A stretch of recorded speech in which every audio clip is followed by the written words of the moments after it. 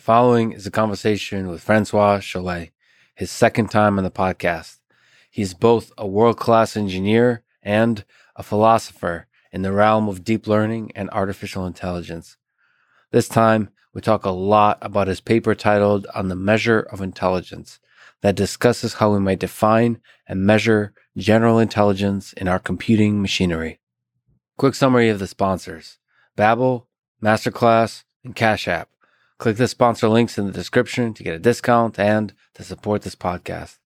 As a side note, let me say that the serious, rigorous, scientific study of artificial general intelligence is a rare thing. The mainstream machine learning community works on very narrow AI with very narrow benchmarks. This is very good for incremental and sometimes big incremental progress. On the other hand, the outside the mainstream, renegade, you could say, AGI community works on approaches that verge on the philosophical and even the literary without big public benchmarks. Walking the line between the two worlds is a rare breed, but it doesn't have to be. I ran the AGI series at MIT as an attempt to inspire more people to walk this line. DeepMind and OpenAI for a time and still, on occasion, walk this line. Francois Chollet does as well. I hope to also. It's a beautiful dream to work towards and to make real one day. If you enjoy this thing, subscribe on YouTube, review it with 5 stars on Apple Podcasts, follow on Spotify, support on Patreon, or connect with me on Twitter at Lex Friedman. As usual, I'll do a few minutes of ads now and no ads in the middle. I try to make these interesting, but I give you timestamps so you can skip. But still, please do check out the sponsors by clicking the links in the description. It's the best way to support this podcast. This show is sponsored by Babbel, an app and website that gets you speaking in a new language within weeks. Go to Babbel.com and use code LEX to get 3 months free. They offer 14 languages, including Spanish, French, Italian, German, and yes, Russian. Daily lessons are 10 to 15 minutes, super easy, effective, designed by over 100 language experts. Let me read a few lines from the Russian poem Noche, Ulica, Fanai, Apteka by Alexander Blok that you'll start to understand if you sign up to Babbel. Ночь, улица, фонарь, аптека, бессмысленный и тусклый свет. Живи еще хоть четверть века, все будет так, исхода нет. Now, I say that you'll start to understand this poem because Russian starts with a language and ends with vodka. Now, the latter part is definitely not endorsed or provided by Babbel and will probably lose me this sponsorship, although it hasn't yet. But once you graduate with Babbel, you can enroll in my advanced course of late-night Russian conversation over vodka. No app for that yet. So get started by visiting Babbel.com and use code LEX to get 3 months free. This show is also sponsored by Masterclass. Sign up at masterclass.com/Lex to get a discount and to support this podcast. When I first heard about Masterclass, I thought it was too good to be true. I still think it's too good to be true.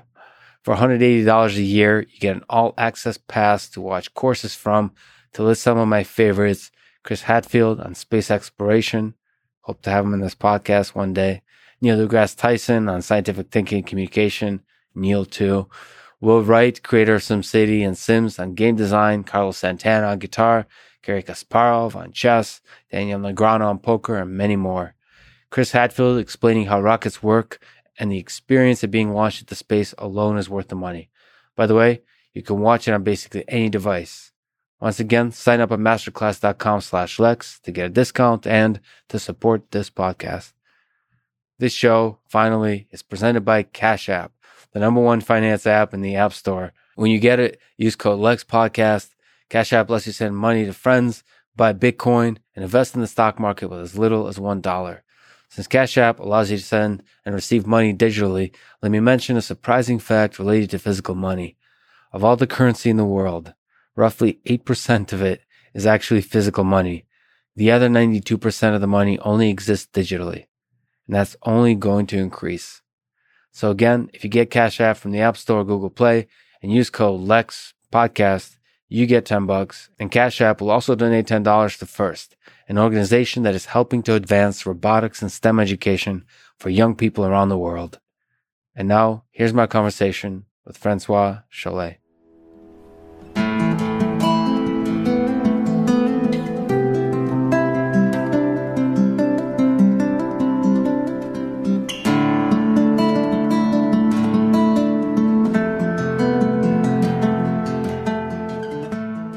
What philosophers, thinkers, or ideas had a big impact on you growing up and today? So one author that had a big impact on me when I read his books as a teenager was Jean Piaget, who is a Swiss psychologist. He's considered to be the father of developmental psychology. And he has a large body of work about basically how intelligence develops in children. And so it's fairly old work, like most of it is from the 1930s, 1940s.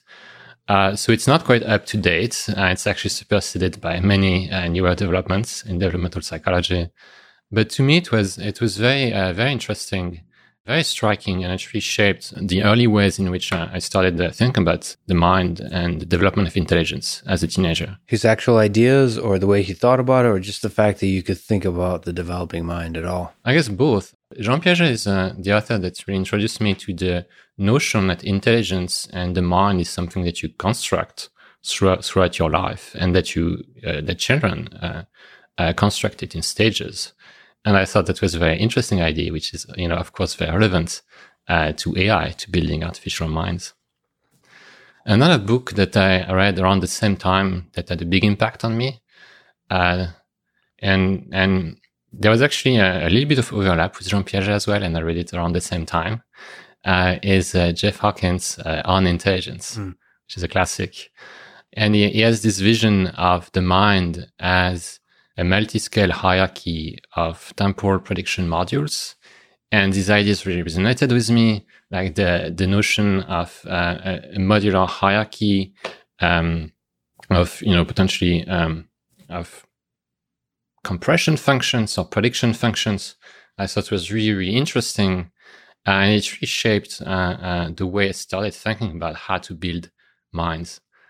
The hierarchical nature, which aspect? Also, he's a neuroscientist, so he was thinking he was basically talking about how our mind works. Yeah, the notion that cognition is prediction was an idea that was kind of new to me at the time, and that I really loved at the time. And the notion that there are multiple scales of processing in the brain. The hierarchy. Yes. And this was before deep learning. These ideas of hierarchies in AI have been around for a long time. Even before On Intelligence, they've been around since the 1980s.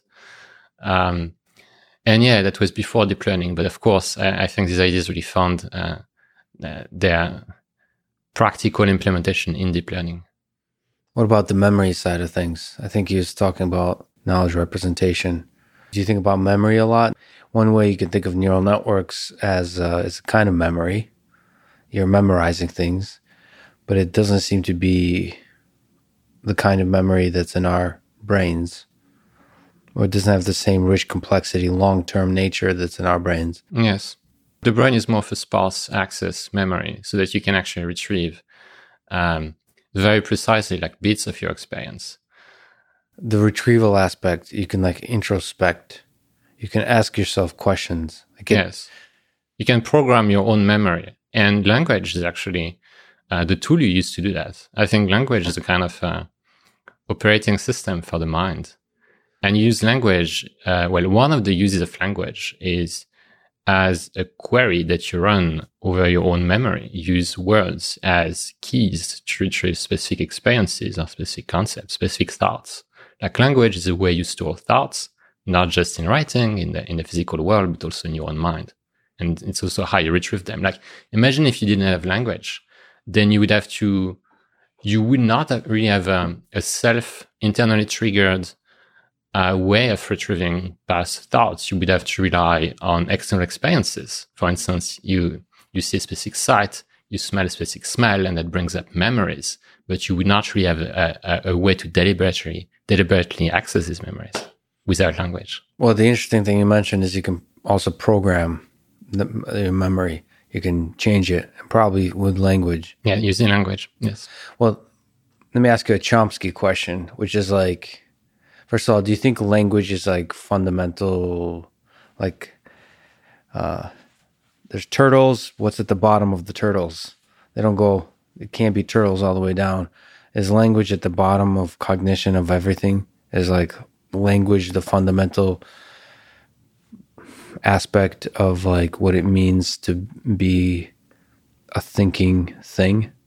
No, I don't think so. I think language. You disagree with Noam Chomsky? Yes.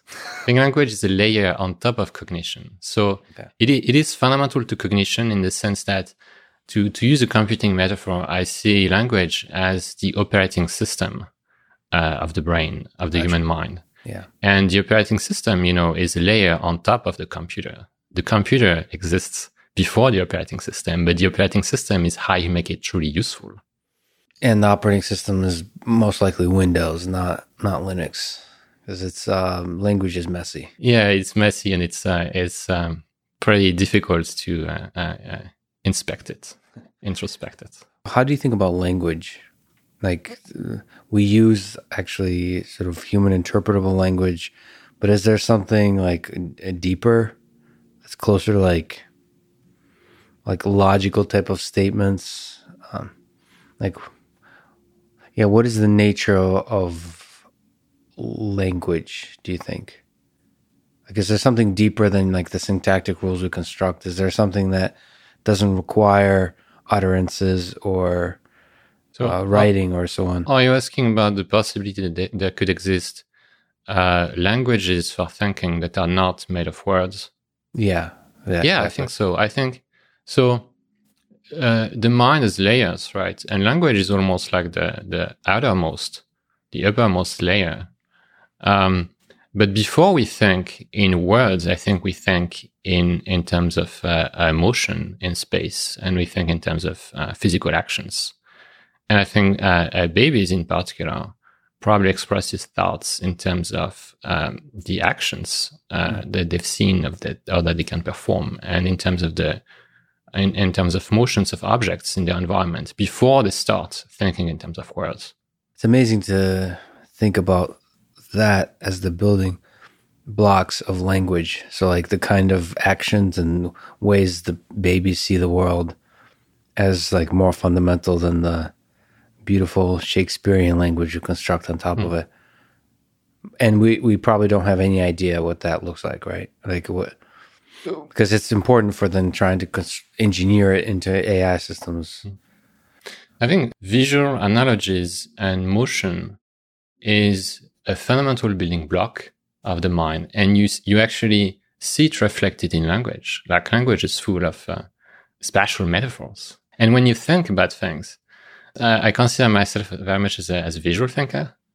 You often express your thoughts by using things like visualizing concepts in 2D space, or like you solve problems by imagining yourself navigating a concept space. I don't know if you have this sort of experience.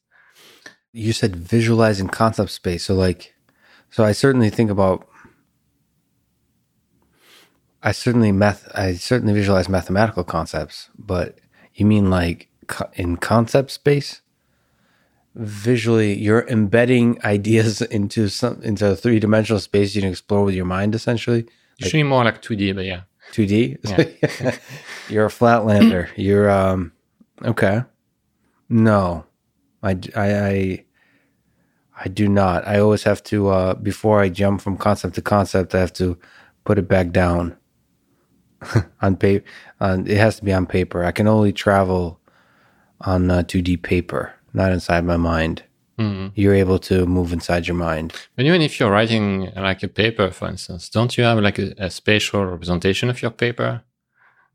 Like you visualize where ideas lie topologically in relationship to other ideas, kind of like a subway map of the ideas in your paper. Yeah, that's true. I mean, there is in papers, I don't know about you, but there feels like there's a destination. There's a key idea that you want to arrive at, and a lot of it is in the fog, and you're trying to kind of, it's almost like what's that called when you do a path planning search from both directions, from the start and from the end? And then you do like shortest path, but like, in game playing, you do this with like A star from both sides. And you see where they join. Yeah. So you kind of do, at least for me, I think like, first of all, just exploring from the start, from like first principles. What do I know?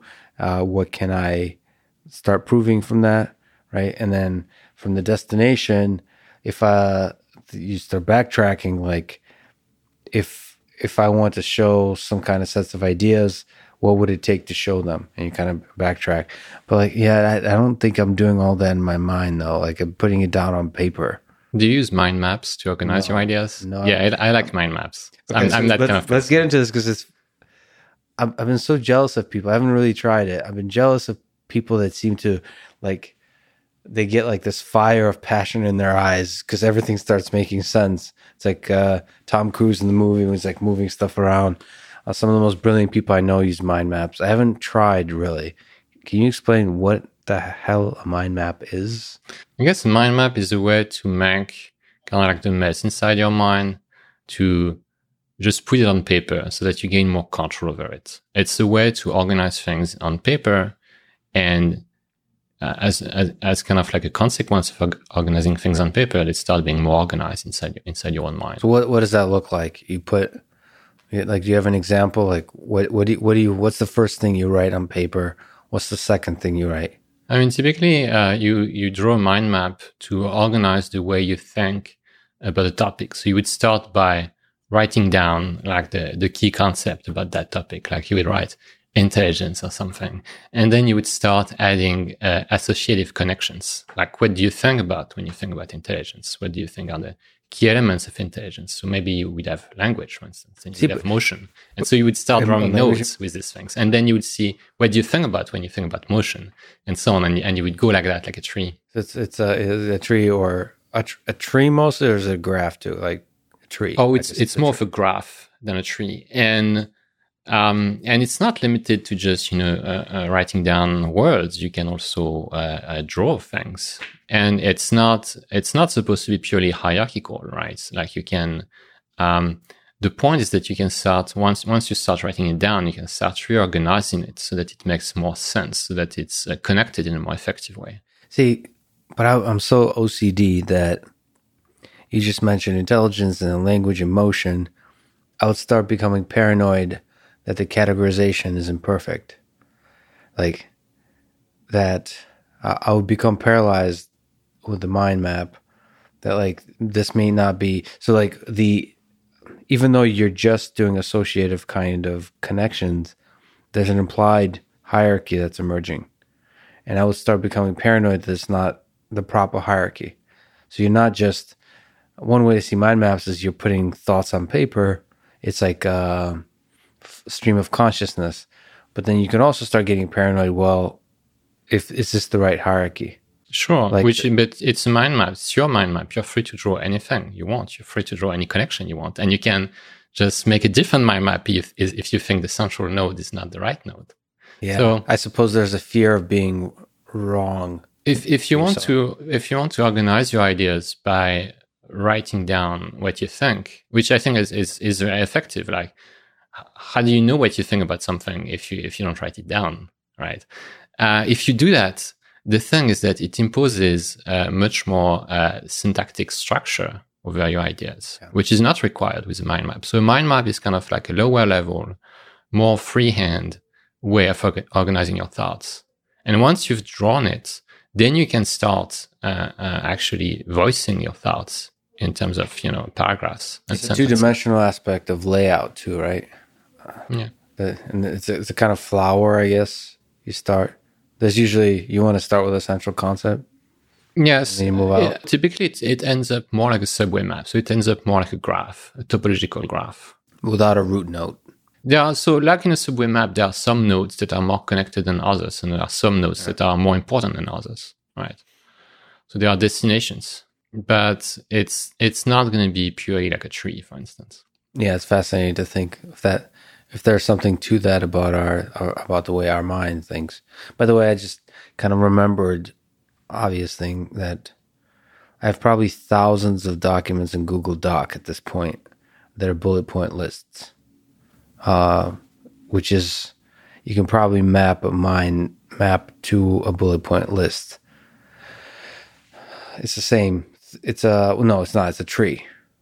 It's a tree. Yeah. Mm-hmm. So I create trees, but also they don't have the visual element. Mm-hmm. Like, I guess I'm comfortable with the structure. It feels like the narrowness, the constraints feel more comforting. If you have thousands of documents with your own thoughts in Google Docs, why don't you write some kind of search engine, like maybe a mind map, a piece of software, a mind mapping software, where you write down a concept and then it gives you sentences or paragraphs from your 1,000 Google Docs document that match this concept. The problem is it's so deeply, unlike mind maps, it's so deeply rooted in natural language. So it's not semantically searchable, I would say, because the categories are very, you kind of mentioned intelligence, language, and motion. They're very strong semantic. Like, it feels like the mind map forces you to be semantically clear and specific. The bullet points list I have are sparse, disparate thoughts that poetically represent a category, like motion, as opposed to saying motion. Mm-hmm. So unfortunately, that's the same problem with the internet. That's why the idea of semantic web is difficult to get. It's most language on the internet is a giant mess of natural language that's hard to interpret. So do you think there's something to mind maps, as you actually originally brought it up as we were talking about kind of cognition and language? Do you think there's something to mind maps about how our brain actually reasons about things? It's possible. I think it's reasonable to assume that there is some level of topological processing in the brain, that the brain is very associative in nature. And I also believe that a topological space is a better medium to encode thoughts than a geometric space. So I think... What's the difference between a topological and a geometric space? Well, if you're talking about topologies, then points are either connected or not. So the topology is more like a subway map. And geometry is when you're interested in the distance between things. And in a subway map, you don't really have the concept of distance. You only have the concept of whether there is a train going from station A to station B. And what we do in deep learning is that we're actually dealing with geometric spaces. We are dealing with concept vectors, word vectors, that have a distance between them, which is expressed in terms of dot product. We are not really building topological models usually. I think you're absolutely right. Like, distance is of fundamental importance in deep learning. I mean, it's the continuous aspect of it too. Yes, because everything is a vector, and everything has to be a vector because everything has to be differentiable. Yeah. If your space is discrete, it's no longer differentiable. You cannot do deep learning in it anymore. Well, you could, but you could only do it by embedding it in a bigger continuous space. So if you do topology in the context of deep learning, you have to do it by embedding your topology in a geometry, right? Yeah. Well, let me zoom out for a second. Let's get into your paper on the measure of intelligence. That did you put out in 2019? Yes. Okay. Yeah. November. Yeah. Remember 2019? That was a different time. Yeah, I remember. I still remember. It feels like a different world. You could travel. You could, actually go outside and see friends. Yeah. Let me ask the most absurd question. I think there's some non-zero probability there'll be a textbook one day, like 200 years from now, on artificial intelligence, or it'll be called like just intelligence because humans will already be gone. And it'll be your picture with a quote. This is, one of the early biological systems would consider the nature of intelligence, and there'll be like a definition of how they thought about intelligence, which is one of the things you do in your paper on measuring intelligence, is to ask like, well, what is intelligence, and how to test for intelligence and so on. So is there a spiffy quote about what is intelligence? What is the definition of intelligence according to Francois Chollet? Yeah, so do you think the super intelligent AIs of the future will want to remember us the way we remember humans from the past? And do you think they will be, they won't be ashamed of having a biological origin? No, I think it'll be a niche topic. It won't be that interesting, but it'll be like the people that study in certain contexts, like historical civilization that no longer exists, the Aztecs and so on. That's how it'll be seen, and it'll be studied in also the context on social media. There'll be hashtags about the atrocity committed to human beings when the robots finally got rid of them. Like, it was a mistake. It'll be seen as a giant mistake, but ultimately, in the name of progress, and it created a better world because humans were over-consuming the resources, and they were not very rational and were destructive in the end in terms of productivity and putting more love in the world. And so within that context, there'll be a chapter about these biological systems. You seem to have a very detailed vision of that future. You should write a sci-fi novel about it. I'm working on a sci-fi novel currently, yes. Yeah, so self-published, yeah. The definition of intelligence. So intelligence is the efficiency with which you acquire new skills at tasks that you did not previously know about, that you did not prepare for. All right. So intelligence is not skill itself. It's not what you know. It's not what you can do. It's how well and how efficiently you can learn new things. New things. Yes. The idea of newness there seems to be fundamentally important. Yes. So you would see intelligence on display, for instance. Whenever you see a human being or, an AI creature adapt to a new environment that it has not seen before, that its creators did not anticipate. When you see adaptation, when you see improvisation, when you see generalization, that's intelligence.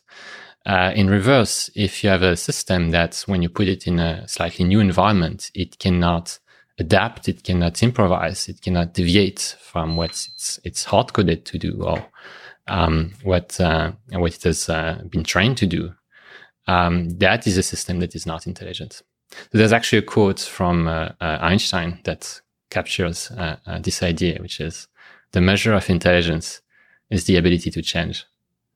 I like that quote. I think it captures at least part of this idea. There might be something interesting about the difference between your definition and Einstein's. I mean, he's just being Einstein and clever. But acquisition of new ability to deal with new things versus ability to just change. What's the difference between those two things? So just change in itself. Do you think there's something to that? Just being able to change. Yes, being able to adapt. So not change, but certainly a change its direction. Being able to adapt yourself to your environment. Whatever the environment is. That's a big part of intelligence, yes.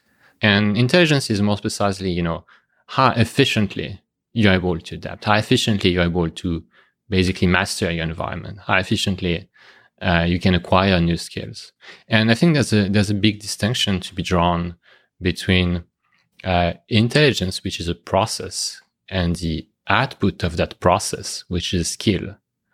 So for instance, if you have a very smart human programmer that considers the game of chess and that writes down a static program that can play chess, then the intelligence is the process of developing that program. But the program itself is just encoding the output artifact of that process, the program itself, is not intelligent. And the way you tell it's not intelligent is that if you put it in a different context, you ask it to play Go or something, it's not going to be able to perform well without human involvement, because the source of intelligence, the entity that is capable of that process, is the human programmer. So we should be able to tell the difference between the process and its output. We should not confuse the output and the process. It's the same as, do not confuse a road building company and one specific road, because one specific road takes you from point A to point B, but a road building company can make a path from anywhere to anywhere else. Yeah, that's beautifully put. But it's also, to play devil's advocate a little bit, it's possible that there's something more fundamental than us humans. So you kind of said the programmer creates the difference between the acquire of the skill and the skill itself. There could be something like, you could argue the universe is more intelligent, like the base intelligence of that we should be trying to measure is something that created humans. We should be measuring God, or what the source of the universe, as opposed to, like, there could be a deeper intelligence. Sure. There's always deeper intelligence, I guess. You can argue that, but that does not take anything away from the fact that humans are intelligent. And you can tell that because they are capable of adaptation and generality. Got it. And you see that in particular in the fact that humans are capable of handling situations and tasks that are quite different from anything that any of our evolutionary ancestors has ever encountered. So we are capable of generalizing very much out of distribution if you consider our evolutionary history as being, in a way, our training data. Of course, evolutionary biologists would argue that we're not going too far out of the distribution. We're like mapping the skills we've learned previously, desperately trying to jam them into these new situations. I mean, there's definitely a little bit of that, but it's pretty clear to me that we're able to, most of the things we do any given day in our modern civilization are things that are very, very different from what our ancestors a million years ago would have been doing in a given day, and your environment is very different. So I agree that everything we do it with cognitive building blocks that we acquired over the course of evolution, right? And that anchors our cognition to a certain context, which is the human condition very much. But still, our mind is capable of a pretty remarkable degree of generality, far beyond anything we can create in artificial systems today. Like the degree in which the mind can generalize from its evolutionary history, can generalize away from its evolutionary history, is much greater than the degree to which a deep learning system today can generalize away from its training data. And the key point you're making, which I think is quite beautiful, is we shouldn't measure, if we talk about measurement, we shouldn't measure the skill. We should measure the creation of the new skill, the ability to create that new skill. Yes. But it's tempting. It's weird because the skill is a little bit of a small window into the system. So whenever you have a lot of skills, it's tempting to measure the skills. Yes. I mean, the skill is the only thing you can objectively measure. But yeah, so the thing to keep in mind is that when you see skill in a human, it gives you a strong signal that human is intelligent, because they weren't born with that skill. Typically, you see a very strong chess player. Maybe you're a very strong chess player yourself. I think you're saying that because I'm Russian, and now you're prejudiced. You assume all Russians are good at chess. I'm biased. Exactly. I'm biased. Well, you're cultural bias. So if you see a very strong chess player, they weren't born knowing how to play chess, so they had to acquire that skill with their limited resources, with their limited lifetime, and they did that because they are generally intelligent. And so they may as well have acquired any other skill. They have this potential. And on the other hand, if you see a computer playing chess, you cannot make the same assumptions because you cannot, just assume the computer is generally intelligent. The computer may be born knowing how to play chess in the sense that it may have been programmed by a human that has understood chess for the computer and that has just encoded the output of that understanding in a static program. And that program is not intelligent. So let's zoom out just for a second and say, like, what is the goal of the On the Measure of Intelligence paper?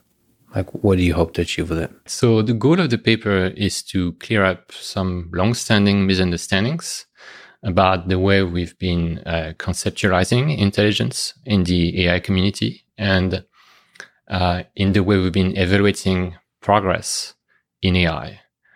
There's been a lot of progress recently in machine learning, and people are extrapolating from that progress that we're about to solve general intelligence. And if you want to be able to evaluate these statements, you need to precisely define what you're talking about when you're talking about general intelligence. And you need a formal way, a reliable way to measure how much intelligence, how much general intelligence a system possesses. And ideally, this measure of intelligence should be actionable. So it should not just describe what intelligence is. It should not just be a binary indicator that tells you this system is intelligent or it isn't. It should be actionable. It should have explanatory power, right? So you could use it as a feedback signal. It would show you the way towards building more intelligent systems. So at the first level, you draw a distinction between two divergent views of intelligence. As we just talked about, intelligence is a collection of task-specific skills and a general learning ability. So what's the difference between kind of this memorization of skills and a general learning ability? We talked about it a little bit, but can you try to linger on this topic for a bit? Yes. So the first part of the paper is an assessment of the different ways we've been thinking about intelligence and the different ways we've been evaluating progress in AI. And the history of cognitive sciences has been shaped by two views of the human mind. And one view is the evolutionary psychology view, in which the mind is a collection of fairly static, special purpose, ad hoc mechanisms that have been hard-coded by evolution over our history as a species over a very long time. And early AI researchers, people like Marvin Minsky, for instance, they clearly subscribed to this view.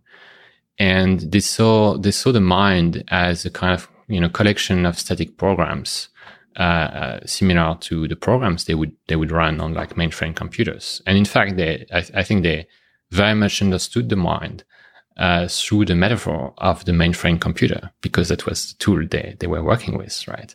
And so you had these static programs, this collection of very different static programs operating over a database like memory. And in this picture, learning was not very important. Learning was considered to be just memorization. And in fact, learning is basically not featured in AI textbooks until the 1980s with the rise of machine learning. It's kind of fun to think about that learning was the outcast. Like the weird people working on learning. Like the mainstream AI world was, I don't know what the best term is, but it's non-learning. It was seen as like reasoning. Yes. Would not be learning based. Yes. It was considered that the mind was a collection of programs that were primarily logical in nature, and that all you needed to do to create a mind was to write down these programs, and they would operate over knowledge, which would be stored in some kind of database. And as long as your database would encompass, everything about the world and your logical rules were comprehensive, then you would have a mind. So the other view of the mind is the brain as a sort of blank slate, right?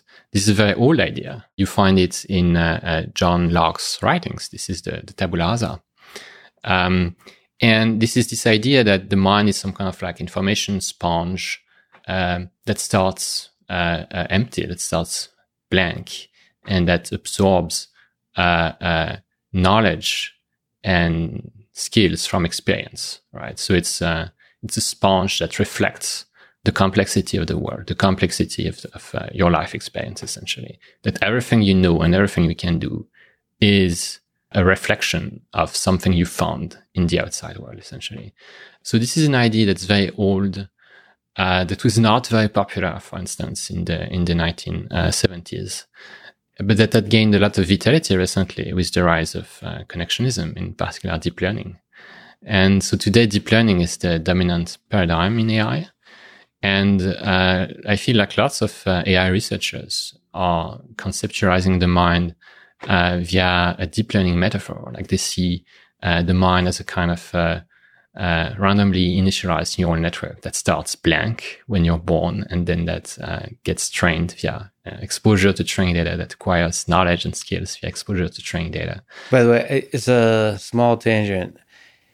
I feel like people who are thinking about intelligence are not conceptualizing it that way. I actually haven't met too many people who believe that a neural network will be able to reason, who seriously think that rigorously, because I think it's an actually interesting worldview, and we'll talk about it more. But it's been impressive what neural networks have been able to accomplish, and to me, I don't know, you might disagree, but it's an open question whether like scaling size eventually might lead to incredible results to us mere humans will appear as if it's general. I mean, if you ask people who are seriously thinking about intelligence, they will definitely not say that all you need to do is like the mind is just a neural network. However, it's actually a view that's very popular, I think, in the deep learning community, that many people are kind of conceptually, intellectually lazy about it. Right. But what I guess what I'm saying exactly right is I haven't met many people, and I think it would be interesting to meet a person who is not intellectually lazy about this particular topic and still believes that neural networks will go all the way.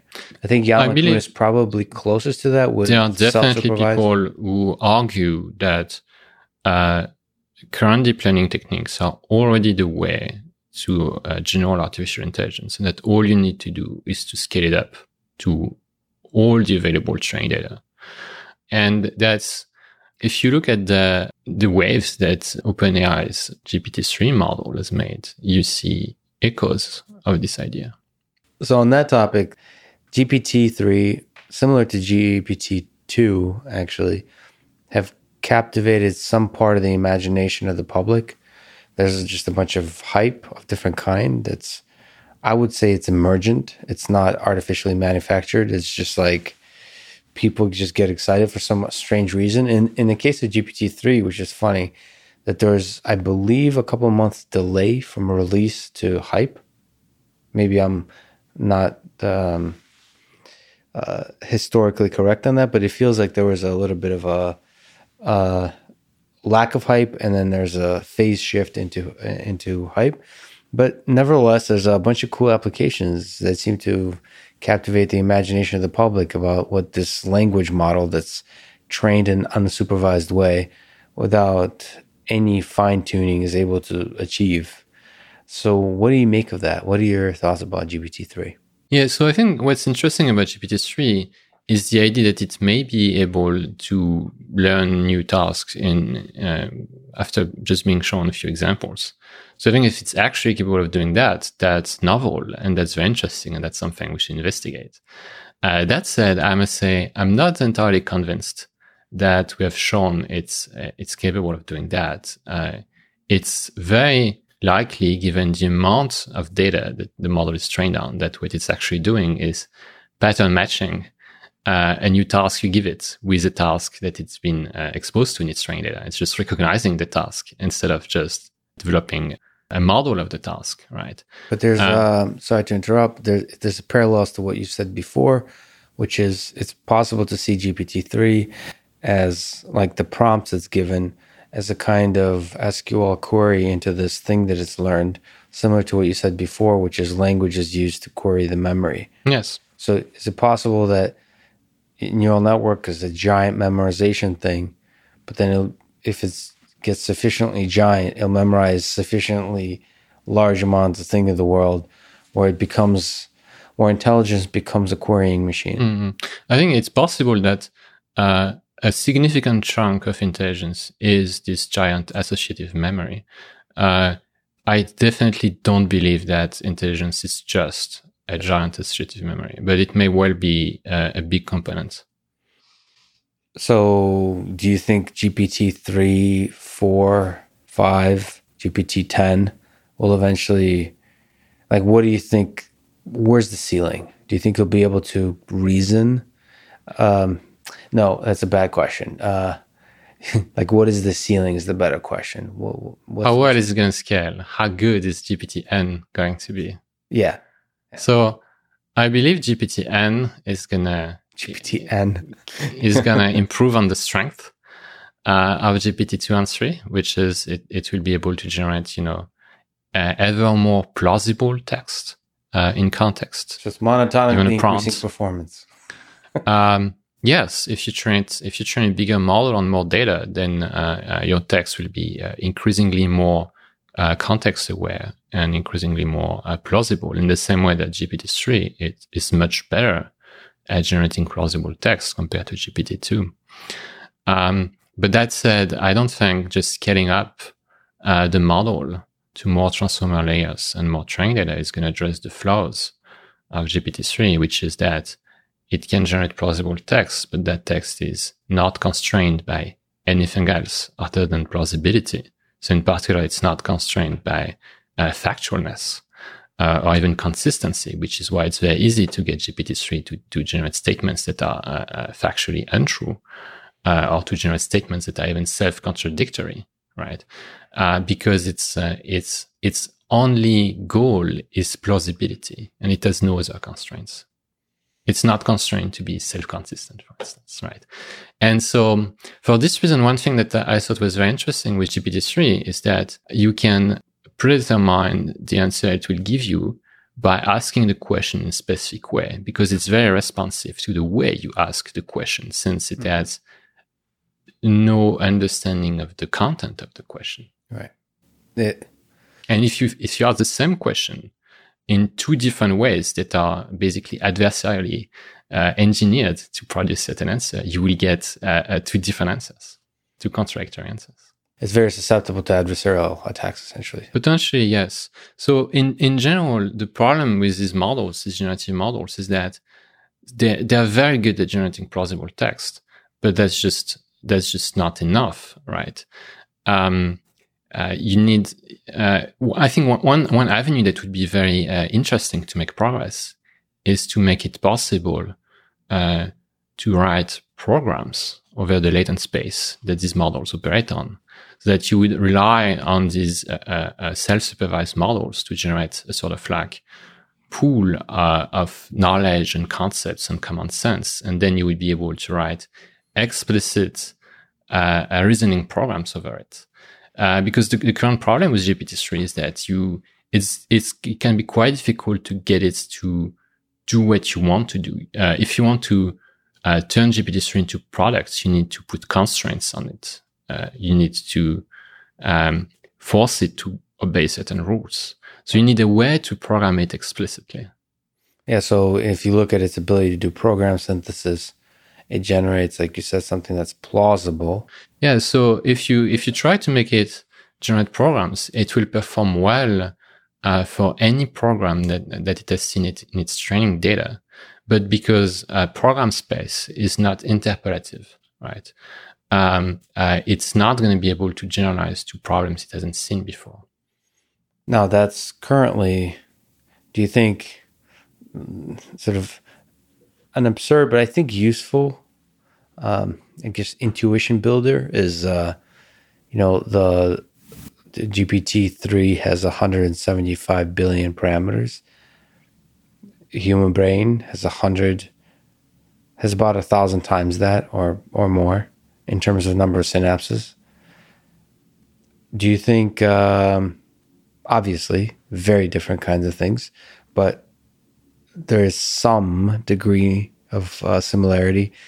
Do you think, what do you think GPT will look like when it has 100 trillion parameters? You think our conversation might be in nature different? Like, because you've criticized GPT-3 very effectively now. Do you think? No, I don't think so.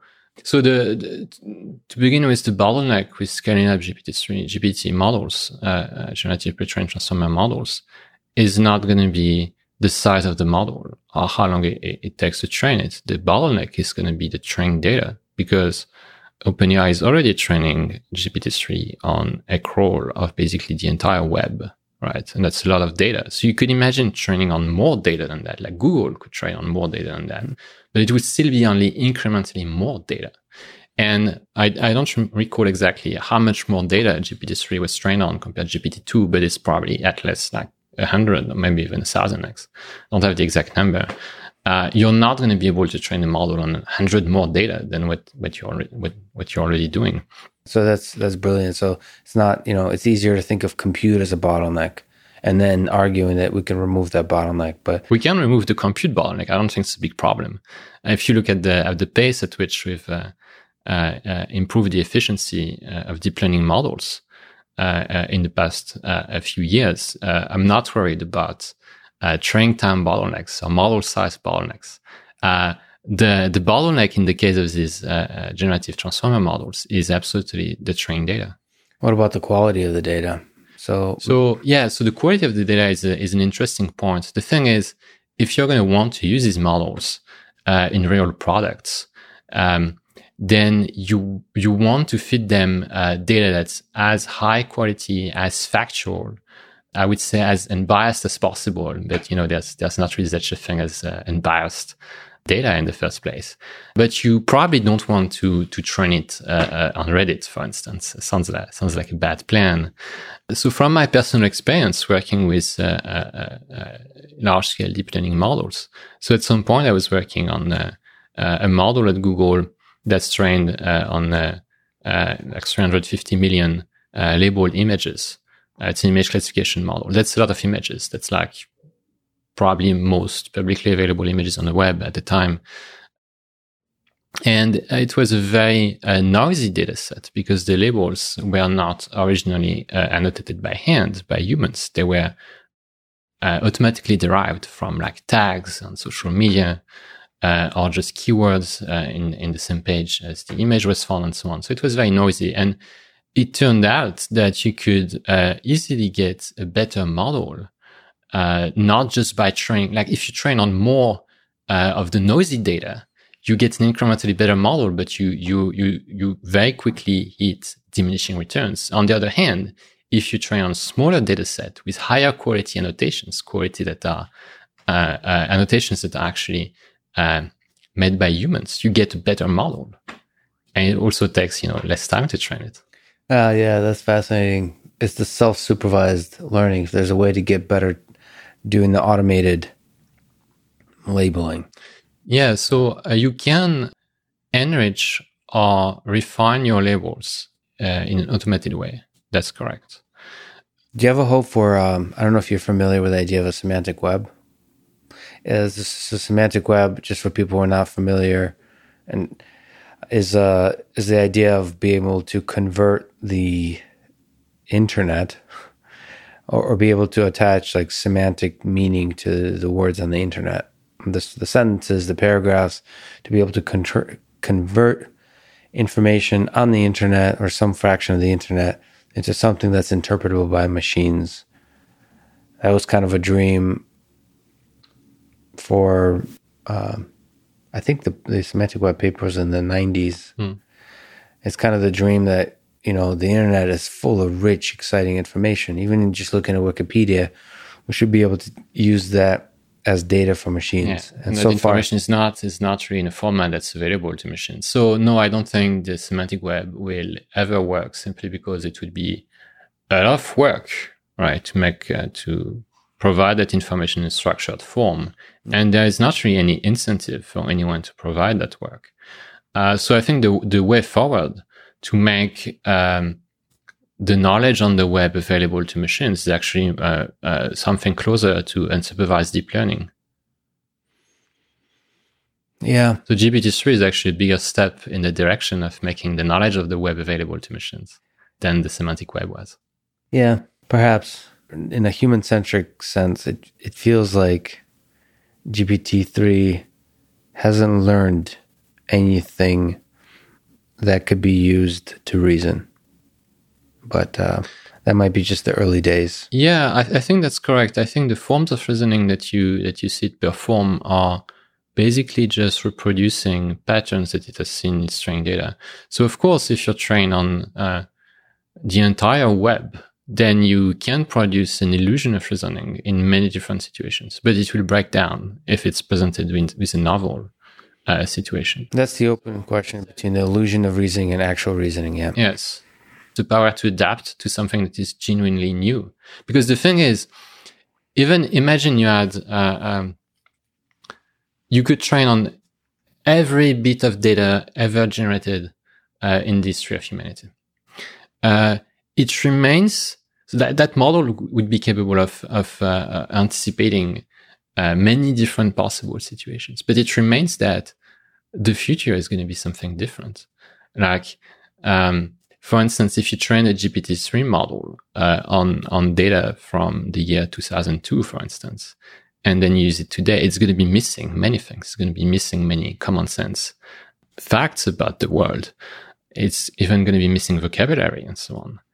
Yeah, it's interesting that GPT-3 even doesn't have, I think, any information about the coronavirus. Yes. Which is why, a system that's... You tell that the system is intelligent when it's capable to adapt. So intelligence is going to require some amount of continuous learning. But it's also going to require some amount of improvisation. Like, it's not enough to assume that what you're going to be asked to do is something that you've seen before, or something that is a simple interpolation of things you've seen before. Yeah. In fact, that model breaks down for even very tasks that look relatively simple from a distance, like L5 self-driving, for instance. Google had a paper a couple of years back showing that something like 30 million different road situations were actually completely insufficient to train a driving model. It wasn't even L2, right? And that's a lot of data. That's a lot more data than the 20 or 30 hours of driving that a human needs to learn to drive, given the knowledge they've already accumulated. Well, let me ask you on that topic. Elon Musk, Tesla Autopilot, it's one of the only companies, I believe, is really pushing for a learning-based approach. You're skeptical that kind of network can achieve level 4? L4 is probably achievable. L5 probably not. What's the distinction there? Is L5 is completely, you can just fall asleep? Yeah, L5 is basically human level. Well, with driving, we have to be careful saying human level because, like, that's there are all kinds of drivers. Yeah, that's the clearest example of, like, cars will most likely be much safer than humans in many situations where humans fail. It's the vice versa. So question. I'll tell you, the thing is the amount of training data you would need to anticipate for pretty much every possible situation you'll encounter in the real world is such that it's not entirely unrealistic to think that at some point in the future we'll develop a system that's trained on enough data, especially provided that we can simulate a lot of that data. We don't necessarily need actual cars on the road for everything. But it's a massive effort. And it turns out you can create a system that's much more adaptive, that can generalize much better if you just add explicit models of the surroundings of the car. And if you use deep learning for what it's good at, which is to provide perceptive information. So in general, deep learning is a way to encode perception and a way to encode intuition. But it is not a good medium for any sort of explicit reasoning. And in AI systems today, strong generalization tends to come from explicit models, tend to come from abstractions in the human mind that are encoded in program form by a human engineer, right? Yeah. These are the abstractions that can actually generalize, not the sort of weak abstraction that is learned by a neural network. Yeah, and the question is how much reasoning, how much strong abstractions are required to solve particular tasks like driving. That's the question. Or human life, existence. How much strong abstractions does existence require? But more specifically on driving, that seems to be a coupled question about intelligence. Is like how much intelligence, like how do you build an intelligent system, and the coupled problem, how hard is this problem? How much intelligence does this problem actually require? So we get to cheat, right? Because we get to look at the problem. Like, it's not like you get to close our eyes and completely new to driving. We get to do what we do as human beings, which is for the majority of our life, before we ever learn, quote unquote, to drive, we get to watch other cars and other people drive. We get to be in cars. We get to watch. We get to see movies about cars. We get to, we get to observe all that stuff. And that's similar to what neural networks are doing. It's getting a lot of data, and the question is, how many leaps of reasoning genius is required to be able to actually effectively drive? I think it's an example of driving. I mean, sure. You've seen a lot of cars in your life before you learn to drive. But let's say you've learned to drive in Silicon Valley and now you rent a car in Tokyo. Well, now everyone is driving on the other side of the road and the signs are different and the roads are more narrow and so on. So it's a very, very different environment. And a smart human, even an average human, should be able to just zero shot it, to just be operational in this very different environment right away, despite having had no contact with the novel complexity that is contained in this environment, right? And that is novel complexity is not just interpolation over the situations that you've encountered previously, like learning to drive in the US, right? I would say the reason I ask is one of the most interesting tests of intelligence we have today actively, which is driving, in terms of having an impact on the world. Like, when do you think we'll pass that test of intelligence? So I don't think driving is that much of a test of intelligence because, again, there is no task for which skill at that task demonstrates intelligence unless it's a kind of meta task that involves acquiring new skills. So I think you can actually solve driving without having any real amount of intelligence. For instance, if you did have infinite training data, you could just literally train an end-to-end deep learning model that does driving, provided infinite training data. The only problem with the whole idea is collecting a data set that's sufficiently comprehensive that covers the very long tail of possible situations you might encounter. And it's really just a scale problem. So I think there's nothing fundamentally wrong with this plan, with this idea. It's just that it strikes me as a fairly inefficient thing to do because you run into this scaling issue with diminishing returns. Whereas if instead you took a more manual engineering approach where you use deep learning modules in combination with engineering an explicit model of the surrounding of the cars, and you bridge the two in a clever way, your model will actually start generalizing much earlier and more effectively than the end-to-end deep learning model. So why would you not go with the more manual engineering oriented approach? Like, even if you created that system, either the end-to-end deep learning model system that's running infinite data, or the slightly more human system, I don't think achieving L5 would demonstrate general intelligence or intelligence of any generality at all. Again, the only possible test of generality in AI would be a test that looks at skill acquisition over unknown tasks. But so for instance, you could take your L5 driver and ask it to learn to pilot a commercial airplane, for instance.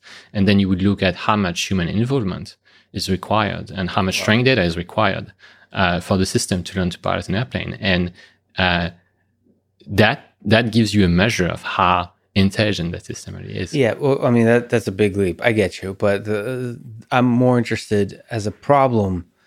I would see, to me, driving is a black box that can generate novel situations at some rate, like what people call edge cases. Like, so it does have newness that keeps being, like, we're confronted, let's say, once a month. It is a very long tail. Yes, it's a long tail. That doesn't mean you cannot solve it just by training a statistical model on a lot of data. Huge amount of data. It's really a matter of scale. But I guess what I'm saying is, if you have a vehicle that achieves level 5, it is going to be able to deal with new situations. Or, I mean, the data is so large that the rate of new situations is very low. Yes. That's not intelligence. So if we go back to your kind of definition of intelligence, it's the efficiency with which you can adapt to new situations, to truly new situations, not situations you've seen before, right? Not situations that could be anticipated by your creators, by the creators of the system, but truly new situations. The efficiency with which you acquire new skills. If in order to pick up a new skill, you require a very extensive training data set of most possible situations that can occur in the practice of that skill, then the system is not intelligent. It is mostly just a lookup table. Yeah. Wow. Likewise, if in order to acquire a skill, you need a human engineer to write down a bunch of rules that cover most or every possible situation. Likewise, the system is not intelligent. The system is merely the output artifact of a process that happens in the minds of the engineers that are creating it, right? It is encoding an abstraction that's produced by the human mind, and intelligence would actually be the process of autonomously producing this abstraction. Yeah.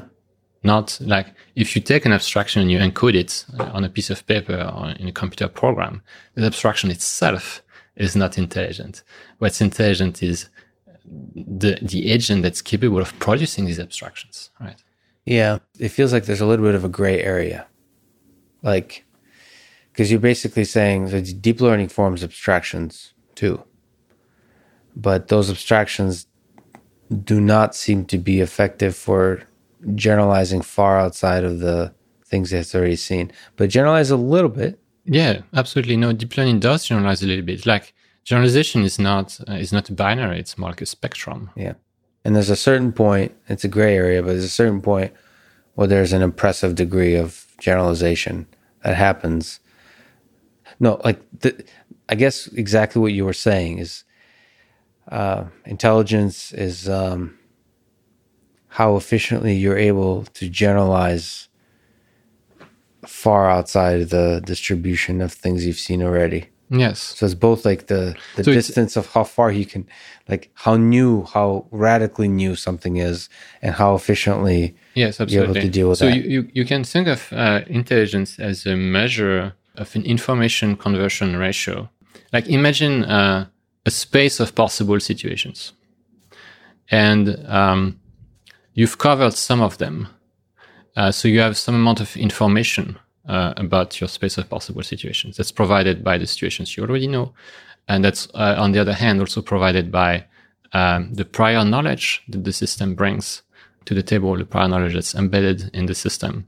So the system starts with some information, right, about the problem, about the task.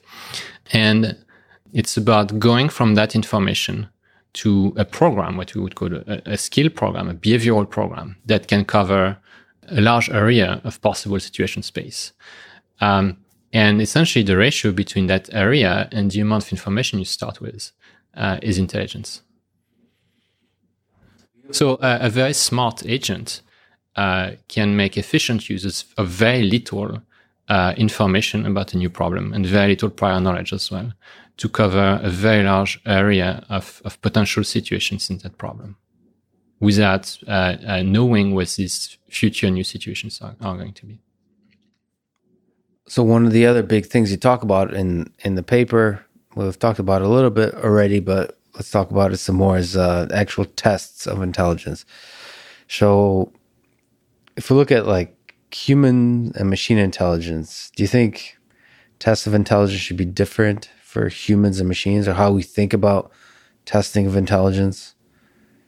Are these fundamentally the same kind of intelligences that we're after, and therefore the test should be similar?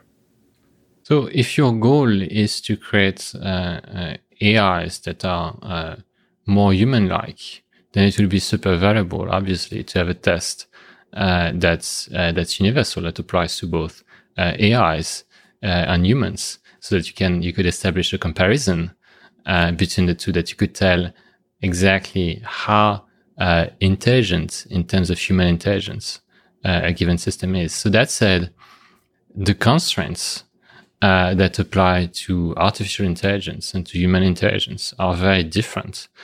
And your test should account for this difference. Because if you look at artificial systems, it's always possible for an experimenter to buy arbitrary levels of skill at arbitrary tasks, either by injecting hard-coded prior knowledge into the system via rules and so on that come from the human mind, from the minds of the programmers, and also buying higher levels of skill just by training on more data. Mm-hmm. For instance, you could generate an infinity of different Go games, and you could train a Go playing system that way, but you could not directly compare it to human Go playing skills, because a human that plays Go had to develop that skill in a very constrained environment. They had a limited amount of time, they had a limited amount of energy. And of course, this started from a different set of priors. This started from, innate human priors. So I think if you want to compare the intelligence of two systems, like the intelligence of an AI and the intelligence of a human, you have to control for priors. You have to start from the same set of knowledge priors about the task, and you have to control for experience, that is to say, for training data. So what's priors? So prior is whatever information you have about a given task before you start learning about this task. And how's that different from experience? Well, experience is acquired, right? So for instance, if you're trying to play Go, your experience with Go is all the Go games you've played or you've seen or you've simulated in your mind, let's say. And your priors are things like, well, Go is a game on a 2D grid, and we have lots of hard-coded priors about the organization of 2D space. And so rules of how the dynamics of the physics of this game in this 2D space. Yes. And the idea that you have what winning is. Yes, exactly. So and all other board games can also share some similarities with Go. And if you've played these board games, then with respect to the game of Go, that would be part of your priors about the game. Well, it's interesting to think about the game of Go is how many priors are actually brought to the table. When you look at self-play, reinforcement learning-based mechanisms that do learning, it seems like the number of priors is pretty low. Yes. But you're saying you should be... There is a 2D spatial prior in the Covenant. Right. But you should be clear at making those priors explicit. Yes. So in particular, I think if your goal is to measure a human-like form of intelligence, then you should clearly establish that you want the AI you're testing to start from the same set of priors that humans start with. Right. So, I mean, to me personally, but I think to a lot of people, the human side of things is very interesting. So testing intelligence for humans, what What do you think is a good test of human intelligence? Well, that's the question that psychometrics is interested in. And there's an entire subfield of psychology that deals with this question. So what's psychometrics? The psychometrics is the subfield of psychology that tries to measure, quantify aspects of the human mind. So in particular, cognitive abilities, intelligence, and personality traits as well. So what are, might be a weird question, but what are like the first principles of psychometrics that operates on, what are the priors it brings to the table? So it's a field with a fairly long history. Psychology sometimes gets a bad reputation for not having very reproducible results and so on. Psychometrics has actually some fairly solidly reproducible results. So the ideal goals of the field is, a test should be reliable, which is a notion tied to reproducibility. It should be valid, meaning that it should actually measure what you say it measures. So, for instance, if you're saying that you're measuring intelligence, then your test results should be correlated with things that you expect to be correlated with intelligence, like success in school or success in the workplace and so on. Should be standardized, meaning that you can administer your test to many different people in the same conditions. And it should be free from bias, meaning that, for instance, if your test involves the English language, then you have to be aware that this creates a bias against people who have English as their second language or people who can't speak English at all. So, of course, these principles for creating psychometric tests are very much an ideal. I don't think every psychometric test is really either reliable, valid, or free from bias. But at least the field is aware of these weaknesses and is trying to address them. So it's kind of interesting. Ultimately, you're only able to measure, like you said previously, the skill. But you're trying to do a bunch of measures of different skills that correlate, as you mentioned, strongly with some general concept of cognitive ability. Yes. So what's the G factor? So, right, there are many different kinds of tests of intelligence, and each of them is interested in different aspects of intelligence. Some of them will deal with language, some of them will deal with spatial vision, maybe mental rotations, numbers, and so on. When you run these very different tests at scale, what you start seeing is that there are clusters of correlations among test results. So, for instance, if you look at homework at school, you will see that people who do well at math are also likely statistically to do well in physics. And what's more, there are also people who do well at math and physics are also statistically likely to do well in things that sound completely unrelated, like writing an English essay, for instance. And so when you see clusters of correlations in statistical terms, you would explain them with a latent variable. And the latent variable that would, for instance, explain the relationship between being good at math and being good at physics would be cognitive ability, right?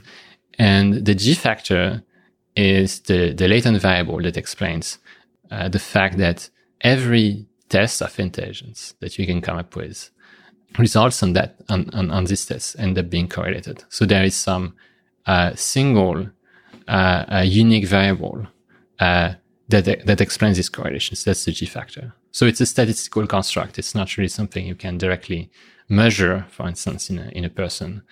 But it's there. But it's there. It's there at scale. And that's also one thing I want to mention about psychometrics. Like, when you talk about measuring intelligence in humans, for instance, some people get a little bit worried. They will say, that sounds dangerous. Maybe that sounds potentially discriminatory and so on. And they're not wrong. And the thing is, so personally, I'm not interested in psychometrics as a way to characterize one individual person. Like if I get your psychometric personality assessment or your IQ, I don't think that actually tells me much about you as a person. I think psychometrics is most useful as a statistical tool. So it's most useful at scale. It's most useful when you start getting test results for a large number of people and you start cross-correlating these test results, because that gives you information about the structure of the human mind, in particular about the structure of human cognitive abilities. So at scale, psychometrics paints a certain picture of the human mind, and that's interesting. And that's what's relevant to AI, the structure of human cognitive abilities. Yeah, it gives you an insight into it. I mean, to me, I remember when I learned about G-Factor, it seemed it seemed like it would be impossible for it to be real, even as a statistical variable. Like, it felt kind of like astrology, like it's like wishful thinking among psychologists. But the more I learned, I realized that there's some. I mean, I'm not sure what to make about human beings. The fact that the G-Factor is a thing, that there's a commonality across all of human species. Yes. That there does seem to be a strong correlation between cognitive abilities. Yes. That's kind of fascinating. Actually. So human cognitive abilities have a structure, like the most mainstream theory of the structure of cognitive abilities is called CHC theory. It's Cattell, Horn, Carroll. It's named after the three psychologists who contributed key pieces of it. And it describes cognitive abilities as a hierarchy with three levels. And at the top, you have the G-factor. Then you have broad cognitive abilities, for instance, fluid intelligence, right? That encompass a broad set of possible kinds of tasks that are all related. And then you have narrow cognitive abilities at the last level, which is closer to task-specific skill. And there are actually different theories of the structure of cognitive abilities that just emerge from different statistical analysis of IQ test results.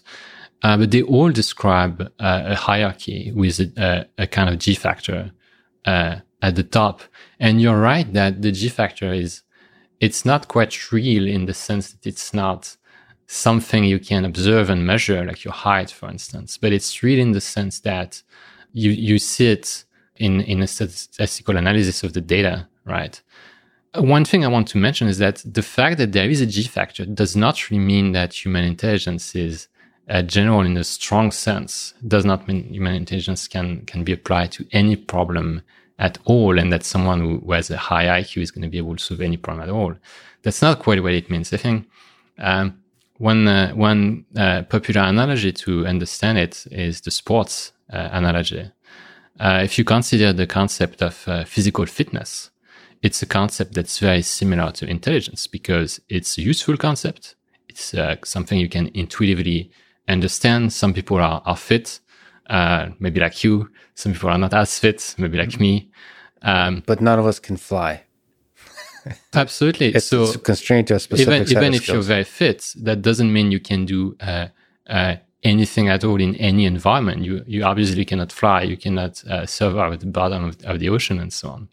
And if you were a scientist and you wanted to precisely define and measure physical fitness in humans, then you would come up with a battery of tests. Like you would have running 100 meter, playing soccer, playing table tennis, swimming, and so on. And if you ran these tests over many different people, you would start seeing correlations in test results. For instance, people who are good at soccer are also good at sprinting, right?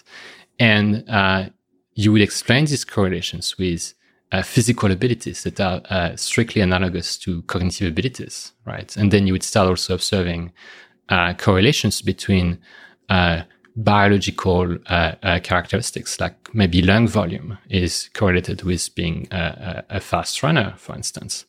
In the same way that there are neurophysical correlates of cognitive abilities, right? And at the top of the hierarchy of physical abilities that you would be able to observe, you would have a G-factor, a physical G-factor, which would map to physical fitness, right? And as you just said, that doesn't mean that people with high physical fitness can fly. It doesn't mean human morphology and human physiology is universal. It's actually super specialized. We can only do the things that we were evolved to do, right? Like we are not appropriate to you could not exist on Venus or Mars or in the void of space or at the bottom of the ocean. So that said, one thing that's really striking and remarkable is that our morphology generalizes far beyond the environments that we evolved for. Like in a way, you could say we evolved to run after prey in the savannah, right? Mm-hmm. That's very much where our human morphology comes from. And that said, we can do a lot of things that are completely unrelated to that. We can climb mountains. We can swim across lakes. We can play table tennis. I mean, table tennis is very different from what we were evolved to do, right? So our morphology, our bodies, our sensory-motor affordances have a degree of generality that is absolutely remarkable, right? And I think cognition is very similar to that. Our cognitive abilities have a degree of generality that goes far beyond what the mind was initially supposed to do, which is why we can, play music and write novels and go to Mars and do all kinds of crazy things. But it's not universal in the same way that human morphology and our body is not appropriate for actually most of the universe by volume. In the same way, you could say that the human mind is not really appropriate for most of problem space, potential problem space by volume. So we have very strong cognitive biases, actually, that mean that there are certain types of problems that we handle very well and certain types of problems that we are completely inadapted for. So that's really how I would interpret the G factor. It's not a sign of strong generality. It's really just the broadest cognitive ability. But our abilities, whether we are talking about sensory motor abilities or cognitive abilities, they remain very specialized in the human condition, right? Within the constraints of the human cognition, they're general. Yes, absolutely. So, but the constraints, as you're saying, are very limited. What's limiting. So we evolved, our cognition and our body evolved in very specific environments. Because our environment was so variable, fast changing, and so unpredictable, part of the constraints that drove our evolution is generality itself. So we were in a way evolved to be able to improvise in all kinds of physical or cognitive environments, right? Yeah. And for this reason, it turns out that the minds and bodies that we ended up with can be applied to much, much broader scope than what they were evolved for, right? And that's truly remarkable. And that's a degree of generalization that is far beyond anything you can see in artificial systems today, right? That said, it does not mean that human intelligence is anywhere universal. It's not general. It's a kind of exciting topic for people, even outside of artificial intelligence, is IQ tests. I think it's Mensa, whatever. There's different degrees of difficulty for questions. We talked about this offline a little bit too, about sort of difficult questions. What makes a question on an IQ test more difficult or less difficult, do you think? So the thing to keep in mind is that there's no such thing as a question that's intrinsically difficult. It has to be difficult with respect to the things you already know and the things you can already do, right? So in terms of an IQ test question, typically you would have, it would be structured, for instance, as a set of demonstration input and output pairs, right? And then you would be given a test input, a prompt, and you would need to recognize or produce the corresponding output. And in that narrow context, you could say a difficult question is a question where the input prompt is very surprising and unexpected, given the training examples. Just even the nature of the patterns that you're observing in the input prompt. For instance, let's say you have a rotation problem. You must rotate a shape by 90 degrees. If I give you two examples and then I give you one prompt, which is actually one of the two training examples, then there is zero generalization difficulty for the task. It's actually a trivial task. You just recognize that it's one of the training examples and you produce the same answer.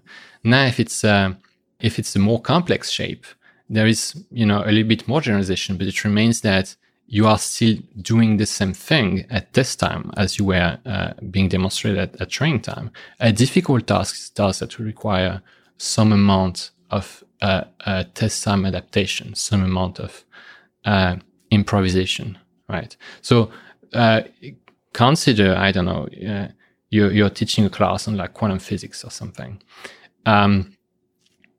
If you wanted to kind of test the understanding that students have of the material, you would come up with an exam that's very different from anything they've seen like on the internet when they were cramming.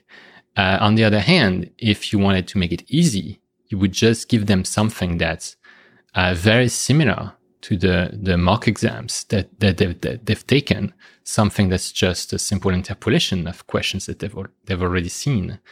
And so that would be an easy exam. It's very similar to what you've been trained on.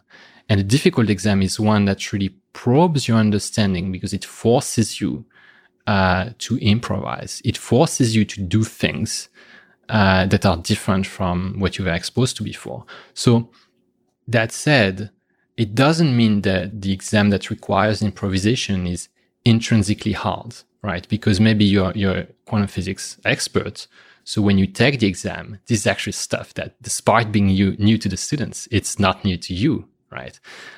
So it can only be difficult with respect to what the test taker already knows and with respect to the information that the test taker has about the task. So that's what I mean by controlling for priors, the information you bring to the table. And the experience. And experience, which is the training data. So in the case of the quantum physics exam, that would be all the course material itself and all the mock exams that students might have taken online. Yeah, it's interesting because I've also I sent you an email and asked you, like, I've been this curious question of what's a really hard IQ test question, and I've been talking to also people who have designed IQ tests. There's a few folks on the internet. It's like a thing. People are really curious about it. First of all, most of the IQ tests they designed, they like religiously protect against the correct answers. Like you can't find the correct answers anywhere. In fact, the question is ruined once you know, even like the approach you're supposed to take. Mm-hmm. So they're very... That said, the approach is implicit in the training examples. So if you release the training examples, it's over. Well... Which is why in ARC, for instance, there is a test set that is private and no one has seen it. No, for really tough IQ questions, it's not obvious. It's not because the ambiguity. Like it's... we have to look through them, but like some number sequences and so on, it's not completely clear. Mm-hmm. So like you can get a sense, but there's like some...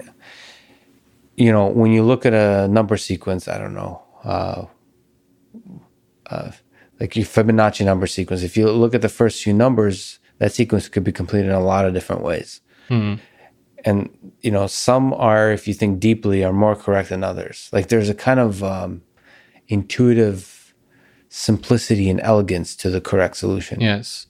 I am personally not a fan of ambiguity in test questions, actually. But I think you can have difficulty without requiring ambiguity simply by making the test require a lot of extrapolation over the training examples. But the beautiful question is difficult, but gives away everything when you give the training example. Basically, yes. Meaning that, so the tests I'm interested in creating are not necessarily difficult for humans, because human intelligence is the benchmark. They're supposed to be difficult for machines in ways that are easy for humans. Like I think an ideal test of human and machine intelligence is a test that is actionable, that highlights the need for progress, and that highlights the direction in which you should be making progress. I think we'll talk about the ARC challenge and the test you've constructed. You have these elegant examples, I think, that highlight like this is really easy for us humans, but it's really hard for machines. But on the the designing an IQ test for IQs of like a higher than 160 and so on, you have to take that and put it on steroids, right? You have to think like, what is hard for humans? Mm-hmm. And that's a fascinating exercise in itself, I think. And it was an interesting question of what it takes to create a really hard question for humans, because you again have to do the same process as you mentioned, which is something basically where the experience that you have likely to have encountered throughout your whole life, even if you've prepared for IQ tests, which is a big challenge, that this would still be novel for you. Yeah, I mean, novelty is a requirement. You should not be able to practice for the questions that you're going to be tested on. That's important. Because otherwise, what you're doing is not exhibiting intelligence. What you're doing is just retrieving what you've been exposed before. It's the same thing as a deep learning model. If you train a deep learning model on all the possible answers, then it will ace your test. In the same way that a stupid student can still ace the test if they cram for it. They memorize 100 different possible mock exams, and then they hope that the actual exam will be a very simple interpolation of the mock exams. And that student could just be a deep learning model at that point. But you can actually do that without any understanding of the material. And in fact, many students pass their exams in exactly this way. Right. And if you want to avoid that, you need an exam that's unlike anything they've seen, that really probes their understanding. So how do we design an IQ test for machines, an intelligent test for machines? All right. So in the paper, I outline a number of requirements that you should expect of such a test. And in particular, we should start by acknowledging the priors that we expect to be required in order to perform the test. So we should be explicit about the priors, right? And if the goal is to compare machine intelligence and human intelligence, then we should assume human cognitive priors, right? And secondly, we should make sure that we are testing for skill acquisition ability, skill acquisition efficiency in particular, and not for skill itself, meaning that every task featured in your test should be novel and should not be something that you can anticipate. So for instance, it should not be possible to brute force the space of possible questions, right? To pre-generate every possible question and the answer. So it should be tasks that cannot be anticipated, not just by the system itself, but by the creators of the system, right? Yeah. You know what's fascinating? I mean, one of my favorite aspects of the paper and the work you do with the ARC challenge is the process of making priors explicit. Just even that act alone is a really powerful one of like, it's a really powerful question to ask of us humans. What are the priors that we bring to the table? So the next step is like, once you have those priors, how do you use them to solve a novel task? But like, just even making the priors explicit is a really difficult and really powerful step. And that's like visually beautiful and conceptually, philosophically beautiful part of the work you did with, and I guess continue to do probably with the paper and the ARC challenge. Can you talk about some of the priors that we're talking about here? Yes. So a researcher has done a lot of work on what exactly are the knowledge priors that are innate to humans. Is Elizabeth Spelke from Harvard. So she developed the core knowledge theory, which outlines 4 different core knowledge systems. So systems of knowledge that we are basically either born with or that we are hardwired to acquire very early on in our development. And there's no strong distinction between the two. Like if you are primed to acquire a certain type of knowledge, in just a few weeks, you might as well just be born with it. It's just part of who you are. And so there are 4 different core knowledge systems. Like the first one is the notion of objectness and basic physics. Like you recognize that something that moves coherently, for instance, is an object. So we intuitively, naturally, innately divide the world into objects based on this notion of coherence, physical coherence. And in terms of elementary physics, there's the fact that objects can bump against each other, and the fact that they can occlude each other. So these are things that we are essentially born with, or at least that we are going to be acquiring extremely early, because we're already hardwired to acquire them. So a bunch of points, pixels that move together are an object. Are Absolutely. partly the same object. Yes. I mean, that, like, I don't smoke weed, but if I did, that's something I could sit like all night and just like think about. I remember when I first in your paper, just objectness. I wasn't self-aware, I guess, of how that particular prior. That's such a fascinating prior that like. That's the most basic one, but objectness, just identity. Objectness. Yeah. I mean, it's very basic, I suppose, but it's so fundamental. It is fundamental to human cognition. Yeah. And the second prior that's also fundamental is agentness, which is not a real word, but so agentness. The fact that some of these objects that you segment your environment into, some of these objects are agents. So what's an agent? It's basically it's an object that has goals. So for instance, has what? That has goals. That is capable of pursuing goals. So for instance, if you see 2 dots moving in a roughly synchronized fashion, you will intuitively infer that one of the dots is pursuing the other. So that one of the dots is and one of the dots is an agent, and its goal is to avoid the other dot. And the other dot is also an agent, and its goal is to catch the first dot. Pelkey has shown that babies, as young as 3 months, identify agentness and goal directedness in their environment. Another prior is basic, geometry and topology. Like the notion of distance, the ability to navigate in your environment and so on. This is something that is fundamentally hardwired into our brain.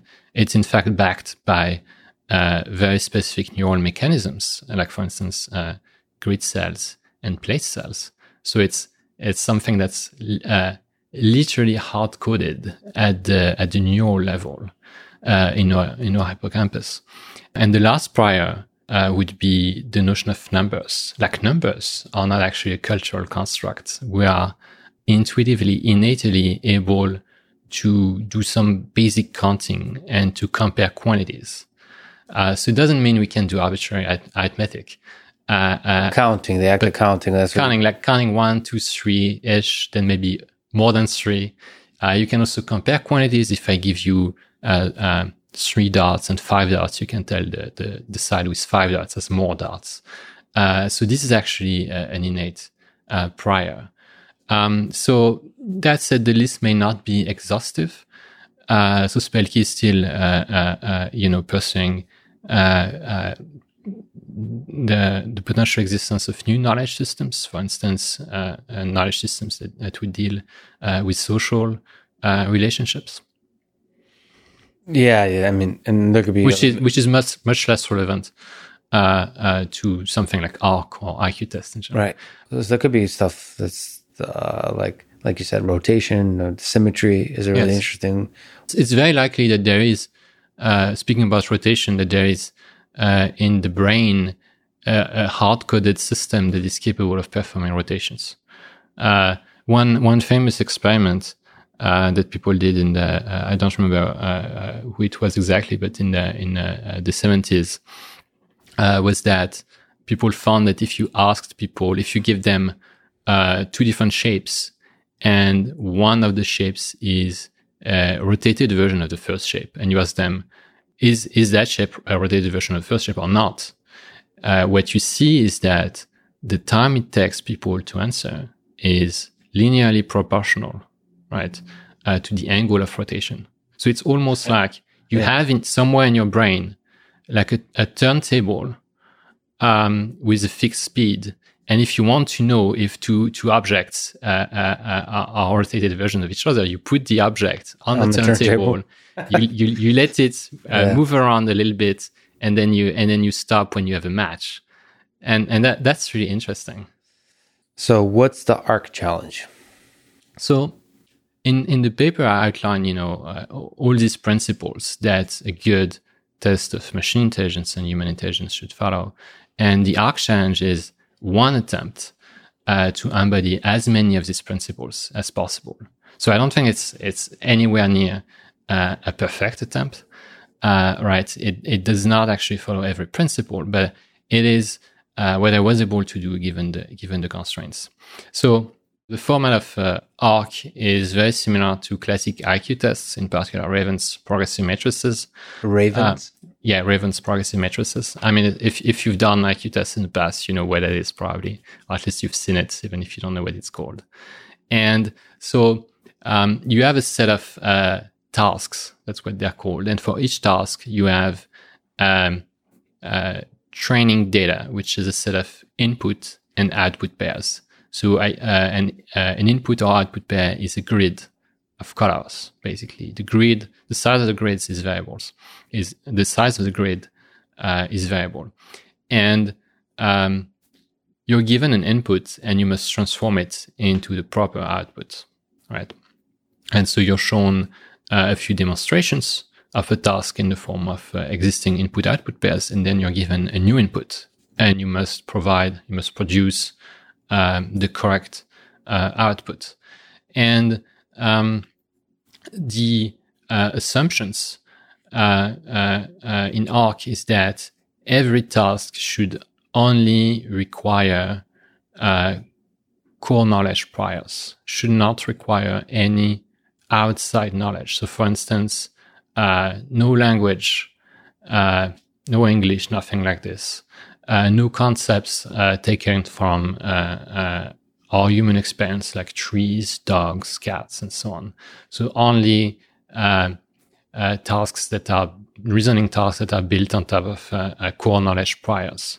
And some of the tasks are actually explicitly trying to probe specific forms of abstraction, right?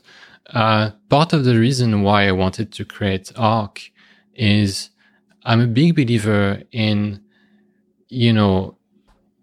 when you're faced with a problem as murky as understanding how to autonomously generate abstraction in a machine, you have to co-evolve the solution and the problem.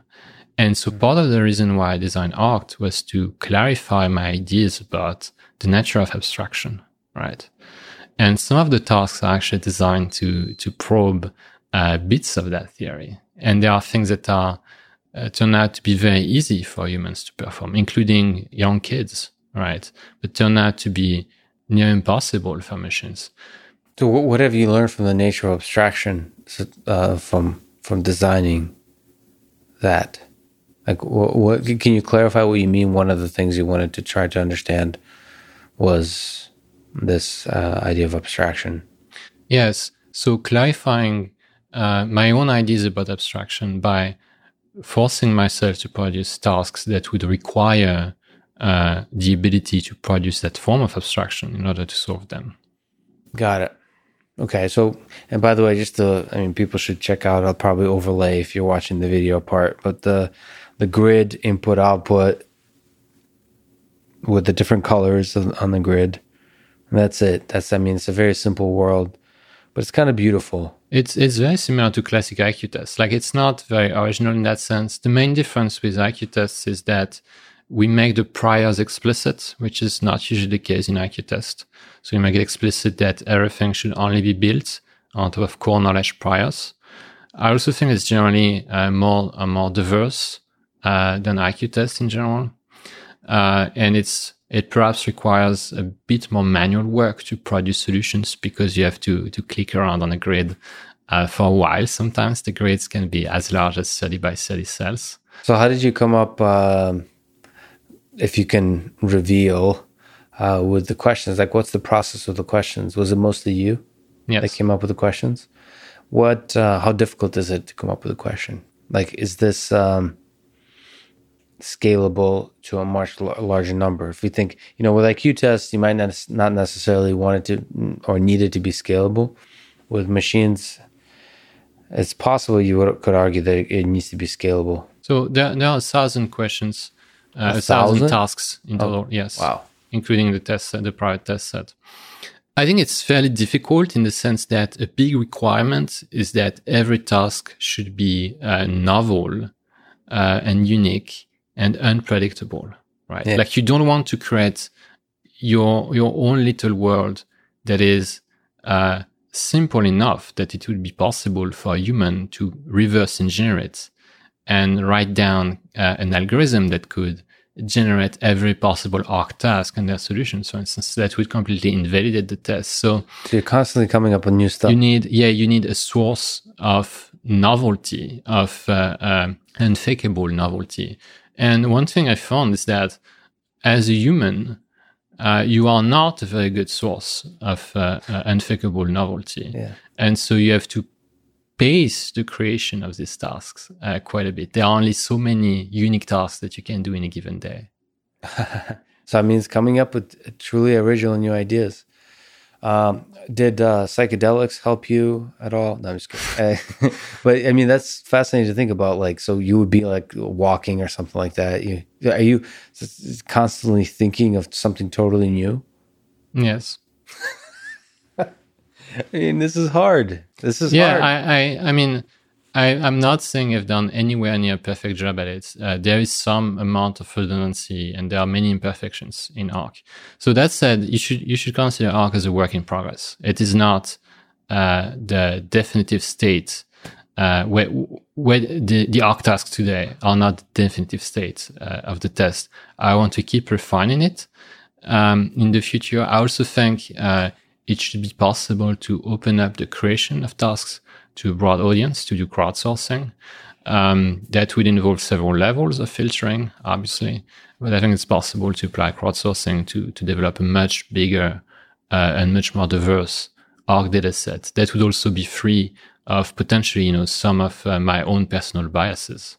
So right? Is there always need to be a part of Arc that's the test, like, it's hidden? Yes, absolutely.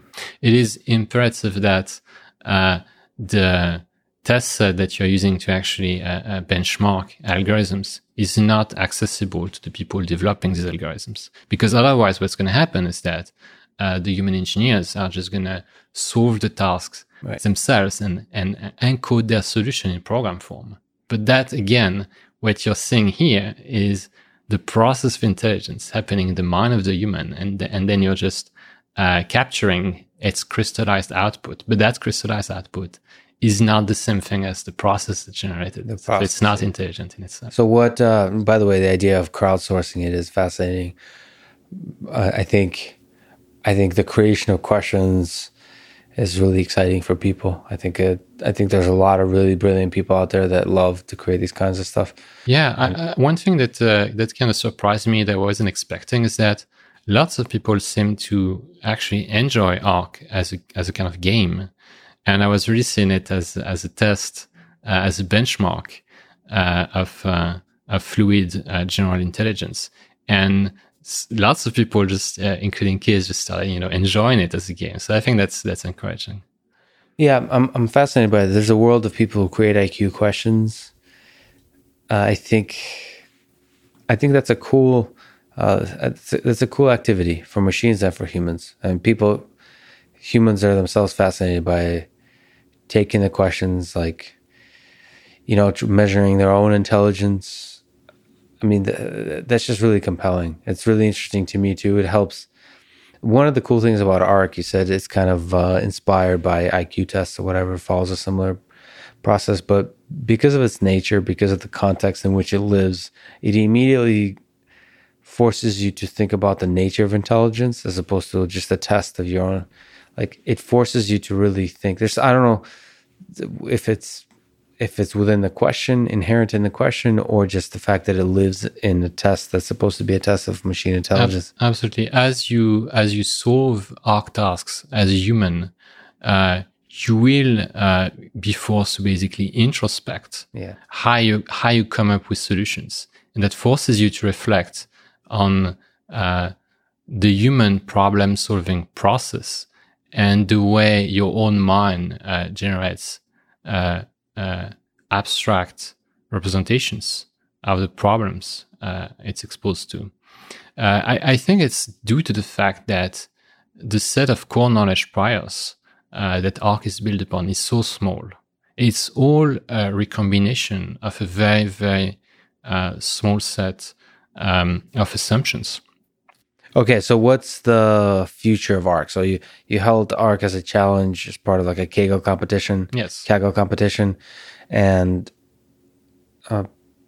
what do you think? Do you think this is something that continues for 5 years, 10 years, like just continues growing? Yes, absolutely. So ARC itself will keep evolving. So I've talked about crowdsourcing. I think that's a good avenue. Another thing I'm starting is I'll be collaborating with folks from the psychology department at NYU to do human testing on ARC.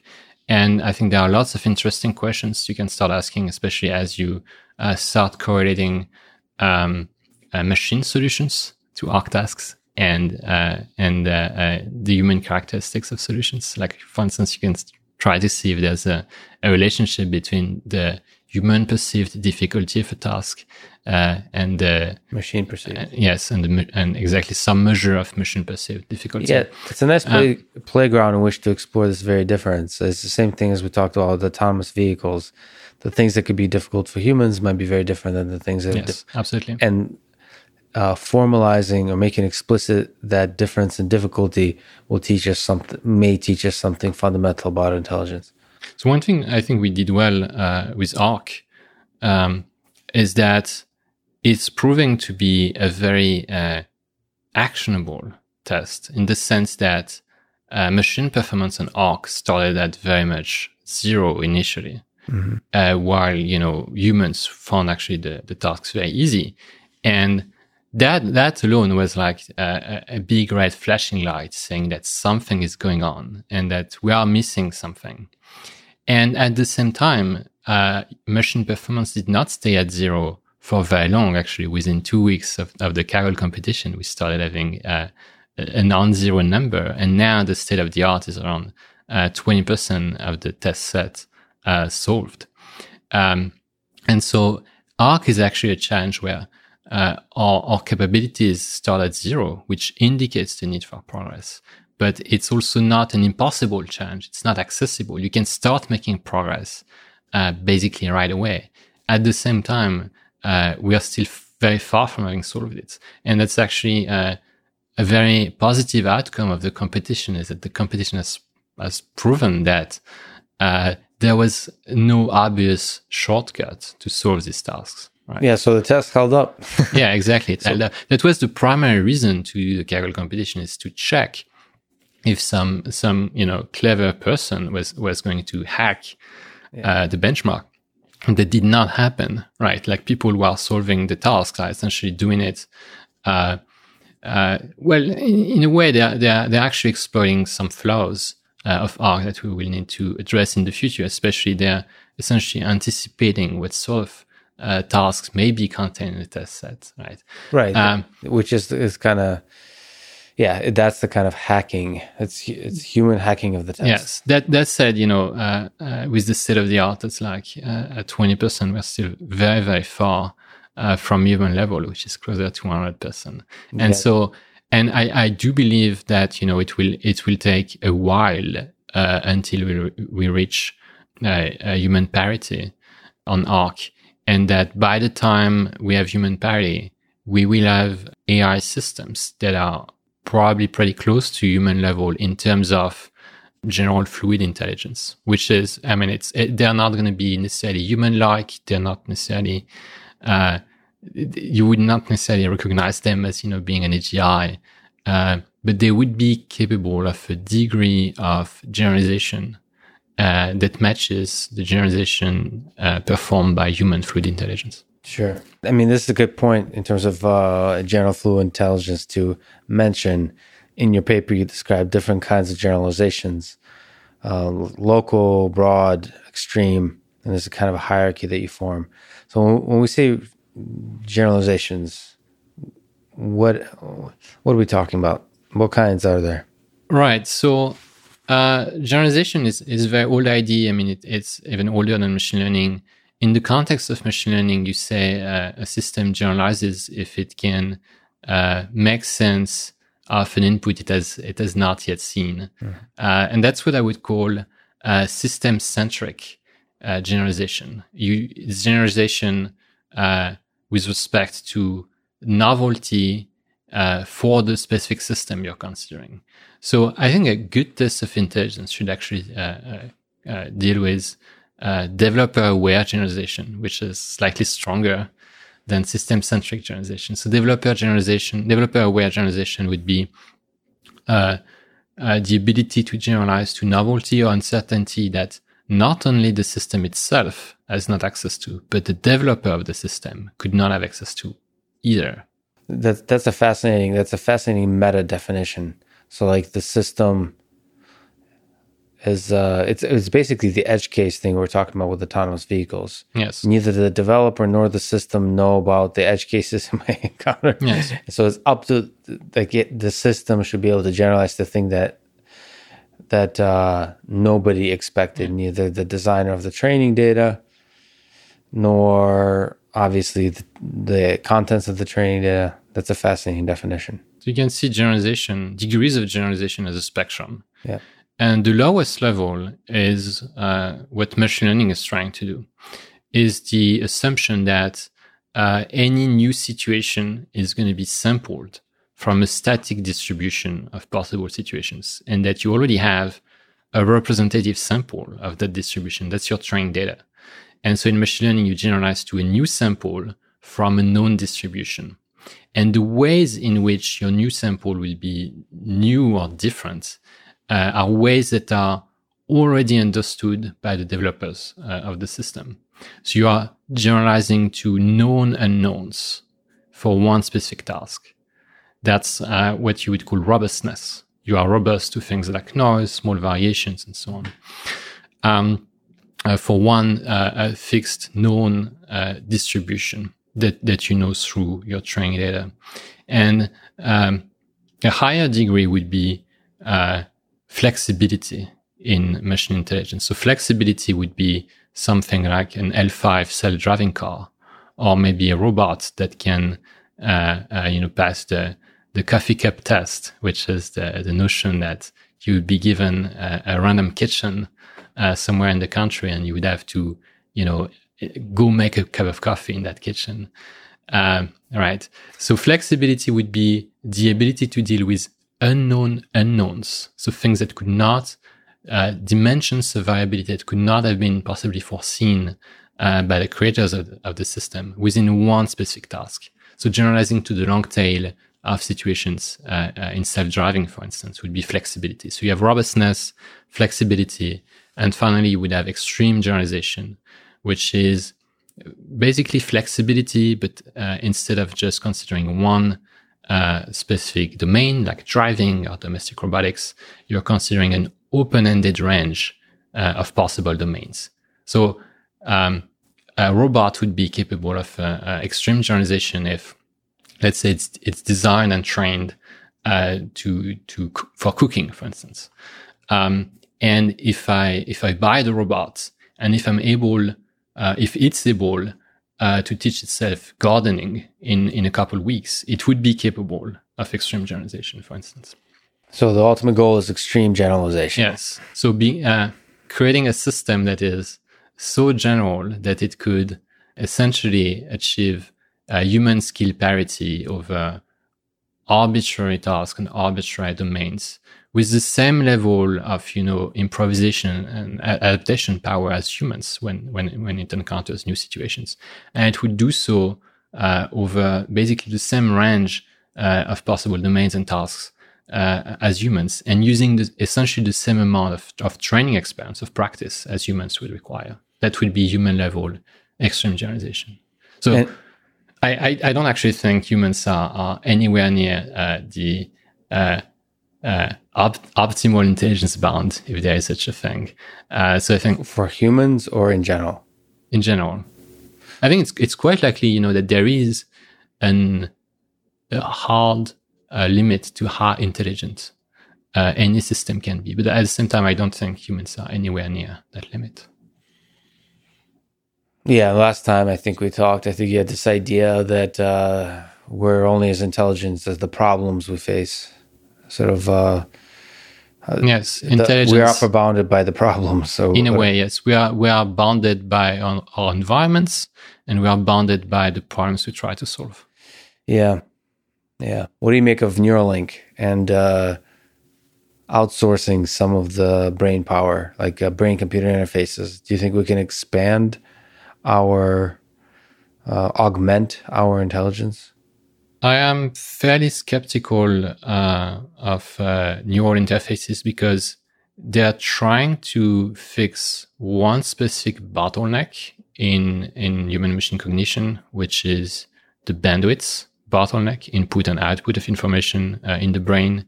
And my perception of the problem is that bandwidth is not at this time a bottleneck at all. Meaning that we already have senses that enable us to take in far more information than what we can actually process. Well, to push back on that a little bit, to sort of play devil's advocate a little bit, is if you look at the internet, Wikipedia, let's say Wikipedia, I would say that humans, after the advent of Wikipedia, are much more intelligent. Yes, I think that's a good one, but that's also not about... That's about externalizing our intelligence via information processing systems, via external information processing systems, which is very different from brain-computer interfaces. Right, but the question is whether if we have direct access, if our brain has direct access to Wikipedia without your brain already has direct access to Wikipedia. It's on your phone, and you have your hands and your eyes and your ears and so on to access that information. And the speed at which you can access it is bottlenecked by the cognition. I think it's already fairly close to optimal, which is why speed reading, for instance, does not work. Yeah. The faster you read, the less you understand. But maybe it's because it uses the eyes. So maybe... I don't believe so. I think, the brain is very slow. It typically operates, at the fastest things that happen in the brain at the level of 50 milliseconds. Forming a conscious thought can potentially take entire seconds, right? And you can already read pretty fast. So I think the speed at which you can take information in, and even the speed at which you can output information, can only be very incrementally improved. Maybe this. I think that if you're a very, very fast typer, if you're a very trained typer, the speed at which you can express your thoughts is already the speed at which you can form your thoughts. Right. So that's kind of an idea that there are fundamental bottlenecks to the human mind, but it's possible that everything we have in the human mind is just to be able to survive in the environment, and there's a lot more to expand. Maybe. You said the speed of the thought. So yeah. I think augmenting human intelligence is a very valid and very powerful avenue, right? And that's what computers are about. In fact, that's what, all of culture and civilization is about.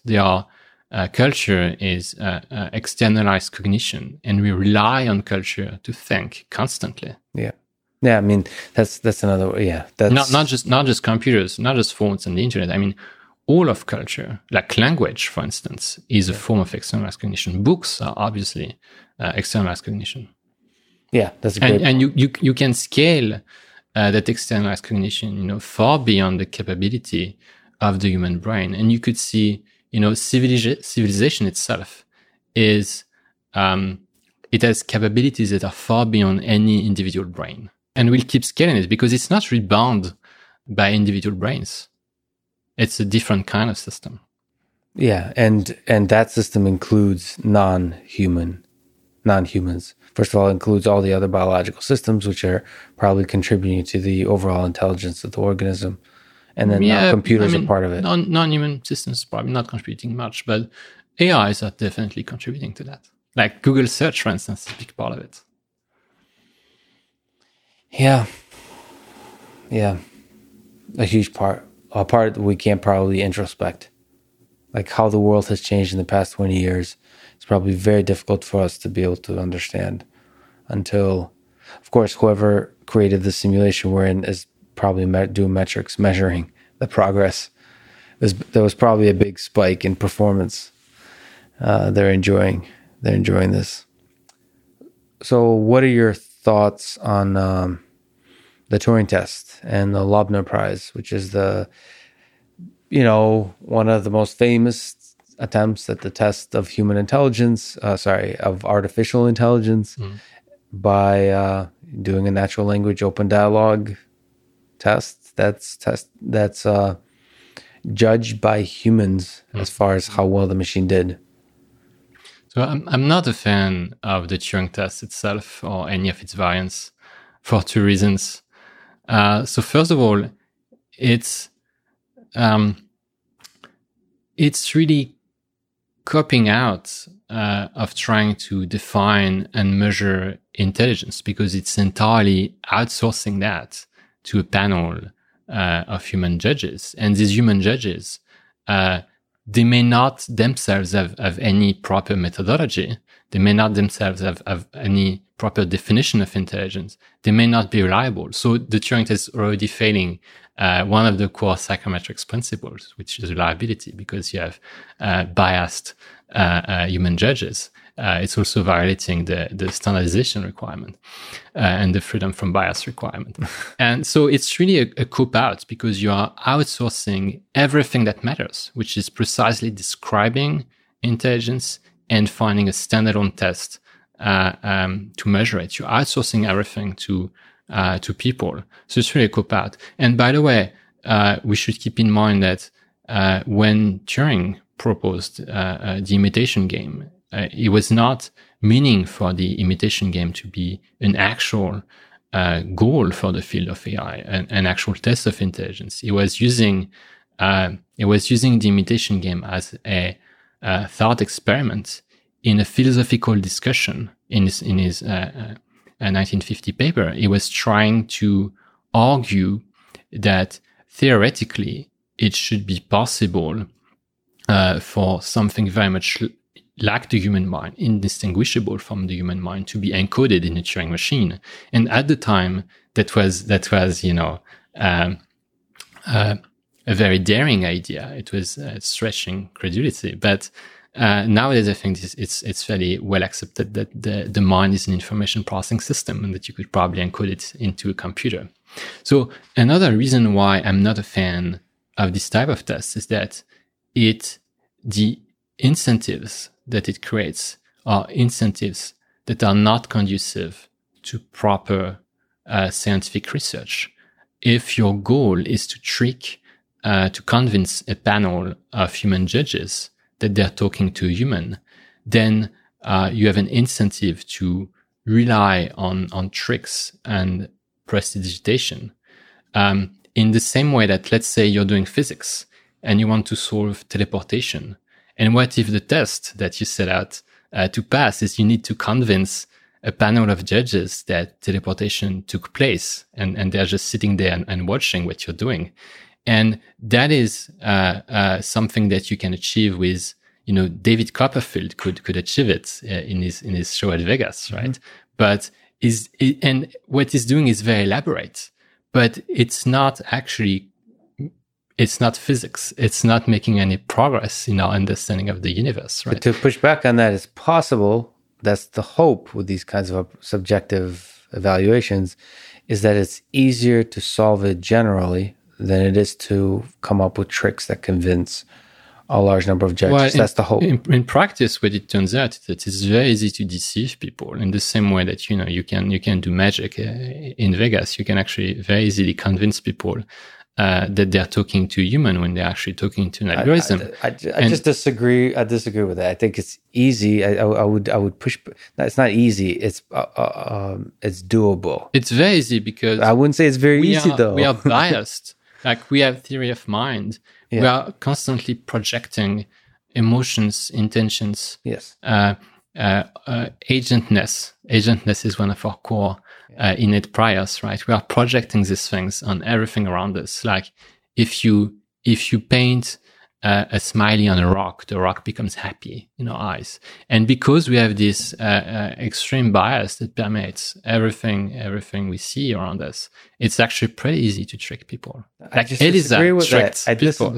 I so totally disagree with that. You brilliantly put, there's a huge, it's the anthropomorphization that we naturally do, the agentness. I love that word. Is that a real word? But no, it's not a real word. I like it. But it's a good word. It's a useful word. It's a useful word. Let's make it real. It's a huge help. But I still think it's really difficult to convince, if you do like the Alexa prize formulation, where, you talk for an hour. Like there's formulations of the test you can create where it's very difficult. So I like the Alexa prize better because it's more pragmatic, it's more practical. Right. It's actually incentivizing developers to create something that's useful as a human machine interface. So that's slightly better than just the imitation. So I like it. Your idea is like a test would hopefully help us in creating intelligent systems as a result. Like if you create a system that passes it, it'll be useful for creating further intelligent systems. Yes, at least. Yeah, I mean, I'm just to kind of comment.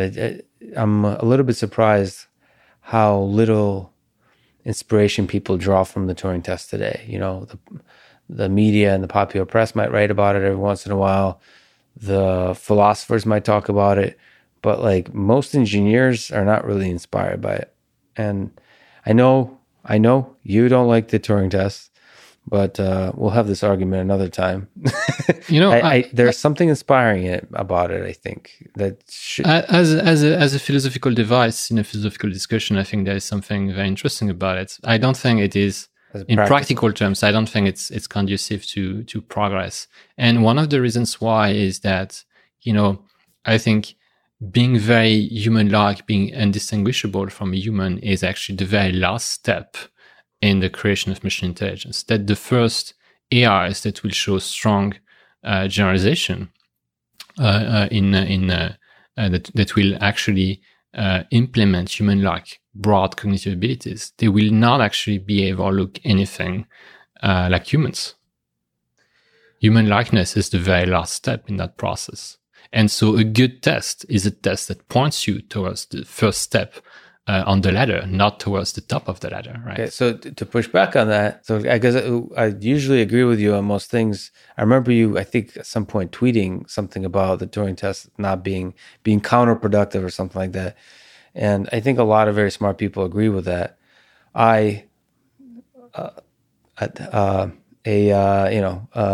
Computation speaking, not very smart person, disagree with that because I think there's some magic to the interactivity with other humans.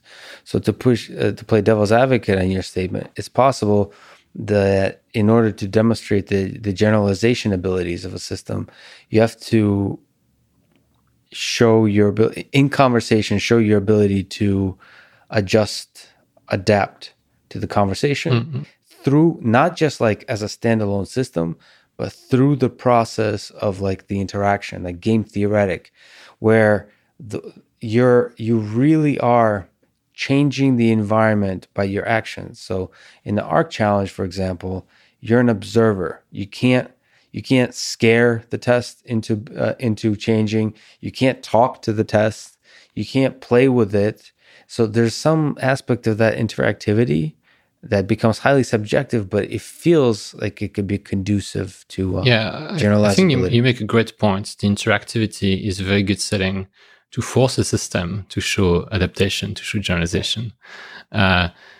That said, at the same time, it's not something very scalable because you rely on human judges. It's not something reliable because the human judges may not. So you don't like human judges? Basically, yes. And I think so. I love the idea of interactivity.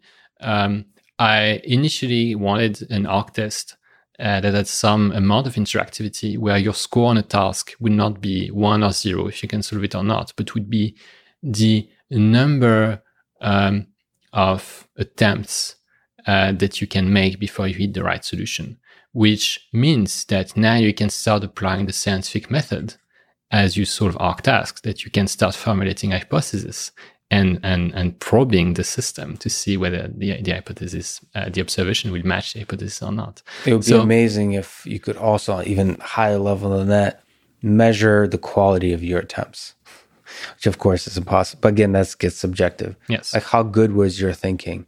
Like, it's how efficient was. So one thing that's interesting about this notion of scoring you as how many attempts you need is that you can start producing tasks that are way more ambiguous, right? Right. Because exactly. So you can, with the prompt, with the different attempts, you can actually probe that ambiguity, right? Right. So that's, in a sense, which, so it's how good can you adapt to the uncertainty and reduce the uncertainty. Yes, it's how fast is the efficiency with which you reduce uncertainty in program space. Exactly. Yeah. Very difficult to come up with that kind of test, though. Yeah. So I would love to be able to create something like this. In practice, it would be very, very difficult. But yes. What you're doing, what you've done with the ARC challenge is brilliant. I'm surprised that it's not more popular, but I think it's picking up. It has its niche. Yeah. Yeah. What are your thoughts about another test that I talked with Marcus Hutter? He has the Hutter Prize for compression of human knowledge. And the idea is really sort of quantify, like reduce the test of intelligence purely to just the ability to compress. Mm-hmm. What's your thoughts about this intelligence test compression? I mean, it's a very fun test because it's such a simple idea. Like you're given Wikipedia, basically English Wikipedia, and you must compress it. And so it stems from the idea that cognition is compression, that the brain is basically a compression algorithm. This is a very old idea. It's a very, I think, striking and beautiful idea. I used to believe it. I eventually had to realize that it was very much a flawed idea. So I no longer believe that compression that cognition is compression. So, but I can tell you what's the difference. So it's very easy to believe that cognition and compression are the same thing because, so Jeff Hawkins, for instance, says that cognition is prediction. And of course, prediction is basically the same thing as compression, right? It's just, including the temporal axis. And it's very easy to believe this because compression is something that we do all the time, very naturally. We are constantly, compressing information. We are constantly trying, we have this bias towards simplicity. We're constantly trying to organize things in our mind and around us to be more regular, right? So it's a beautiful idea. It's very easy to believe.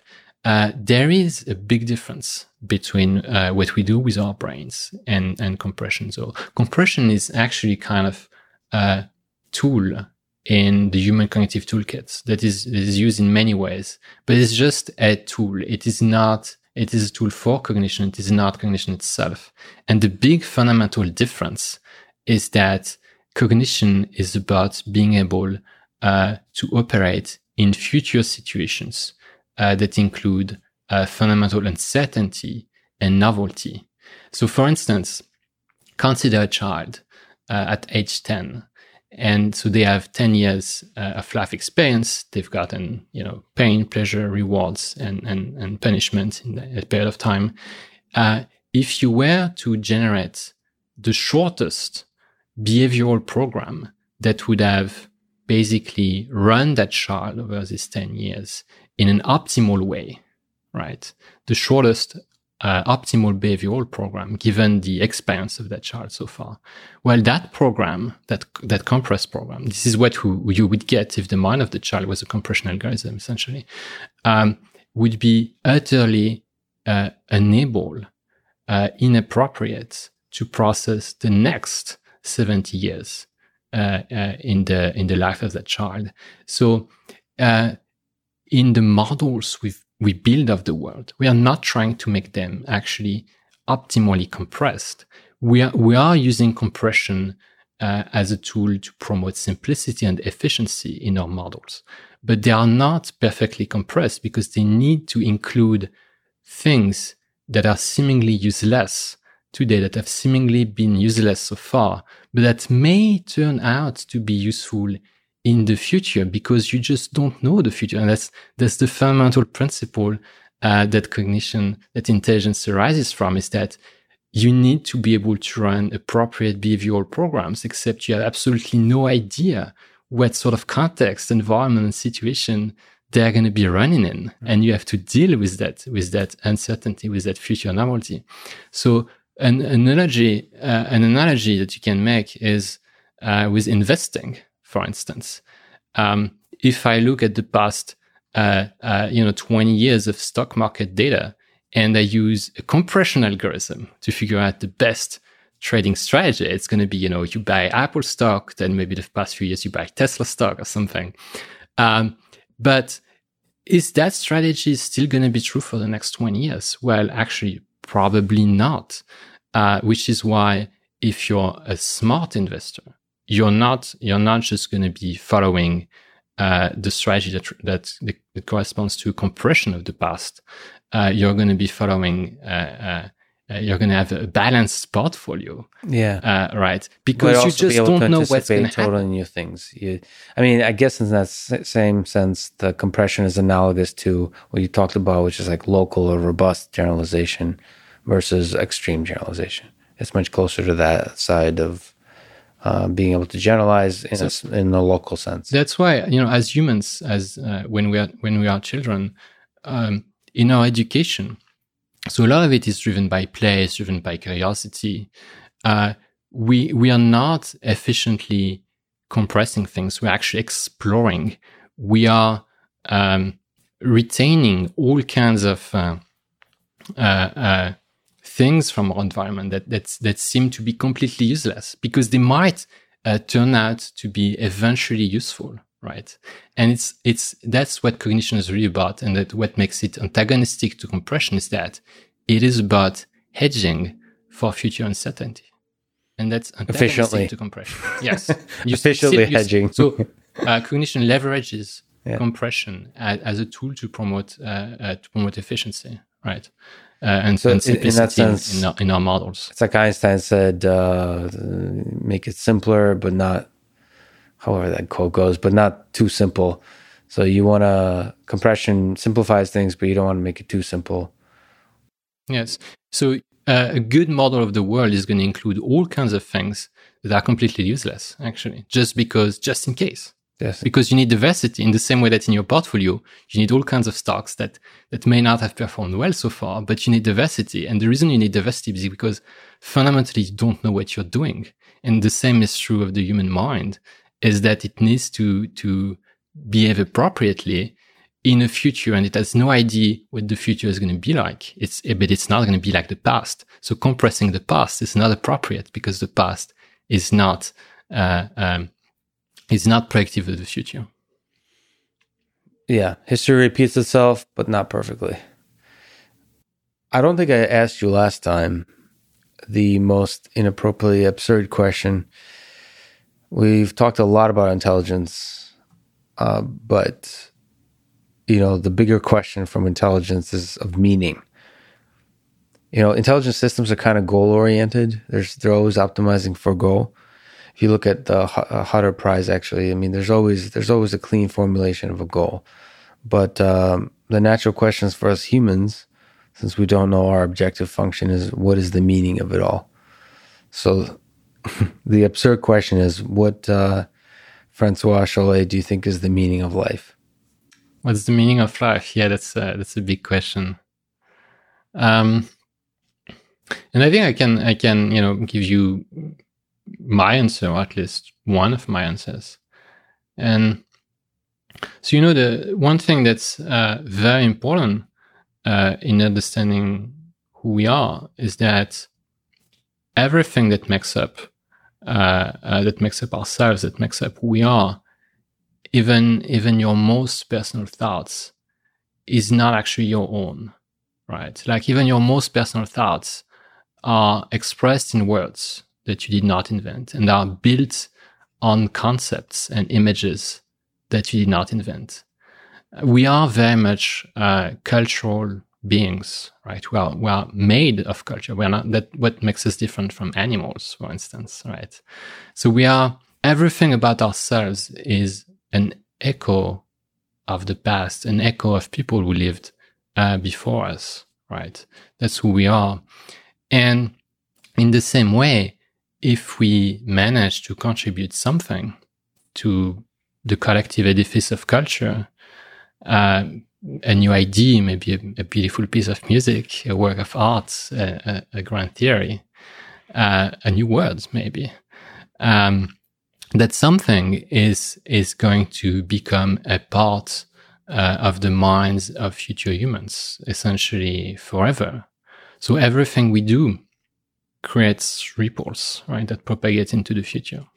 And that's in a way, this is our path to immortality, is that as we contribute things to culture in turn becomes future humans, and we keep influencing people, thousands of years from now. So our actions today create ripples, and these ripples, I think, basically sum up the meaning of life. Like in the same way that we are the sum of the interactions between many different ripples that came from our past, we are ourselves creating ripples that will propagate into the future. And that's why, we should be, this seems like perhaps a naive thing to say, but we should be kind to others during our time on Earth, because every act of kindness creates ripples, and in reverse, every act of violence also creates ripples. And you want to carefully choose which kind of ripples you want to create, and you want to propagate into the future. And in your case, first of all, beautifully put, but in your case, creating ripples into the future human and future AGI systems. Yes. It's fascinating. All successors. I don't think there's a better way to end it, Francois. As always, for a second time, and I'm sure many times in the future, it's been a huge honor. You're one of the most brilliant people in the machine learning, computer science world. Again, it's a huge honor. Thanks for talking today. It's been a pleasure. Thanks a lot for having me. I really appreciate it.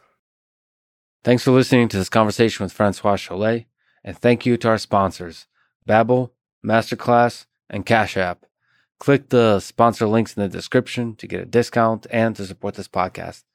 If you enjoy this thing, subscribe on YouTube, review it with 5 stars on Apple Podcasts, follow on Spotify, support on Patreon, or connect with me on Twitter at Lex Friedman. And now, let me leave you with some words from René Descartes in 1668, an excerpt of which Francois includes in his On the Measure of Intelligence paper. If there were machines which bore a resemblance to our bodies and imitated our actions as closely as possible for all practical purposes, we should still have 2 very certain means of recognizing that they were not real men. The first is that they could never use words or put together signs, as we do in order to declare our thoughts to others. For we can certainly conceive of a machine so constructed that it utters words, and even utters words that correspond to bodily actions causing a change in its organs. But it is not conceivable that such a machine should produce different arrangements of words so as to give an appropriately meaningful answer to whatever is said in its presence, as the dullest of men can do. Here Descartes is anticipating the Turing test, and the argument still continues to this day. Secondly, he continues, even though some machines might do some things as well as we do them, or perhaps even better, they would inevitably fail in others, which would reveal that they're acting not from understanding, but only from the disposition of their organs. This is an incredible quote. Whereas reason is a universal instrument which can be used in all kinds of situations, these organs need some particular action. Hence, it is for all practical purposes impossible for a machine to have enough different organs to make it act in all the contingencies of life in the way in which our reason makes us act. That's the debate between mimicry memorization versus understanding. So, thank you for listening and hope to see you next time.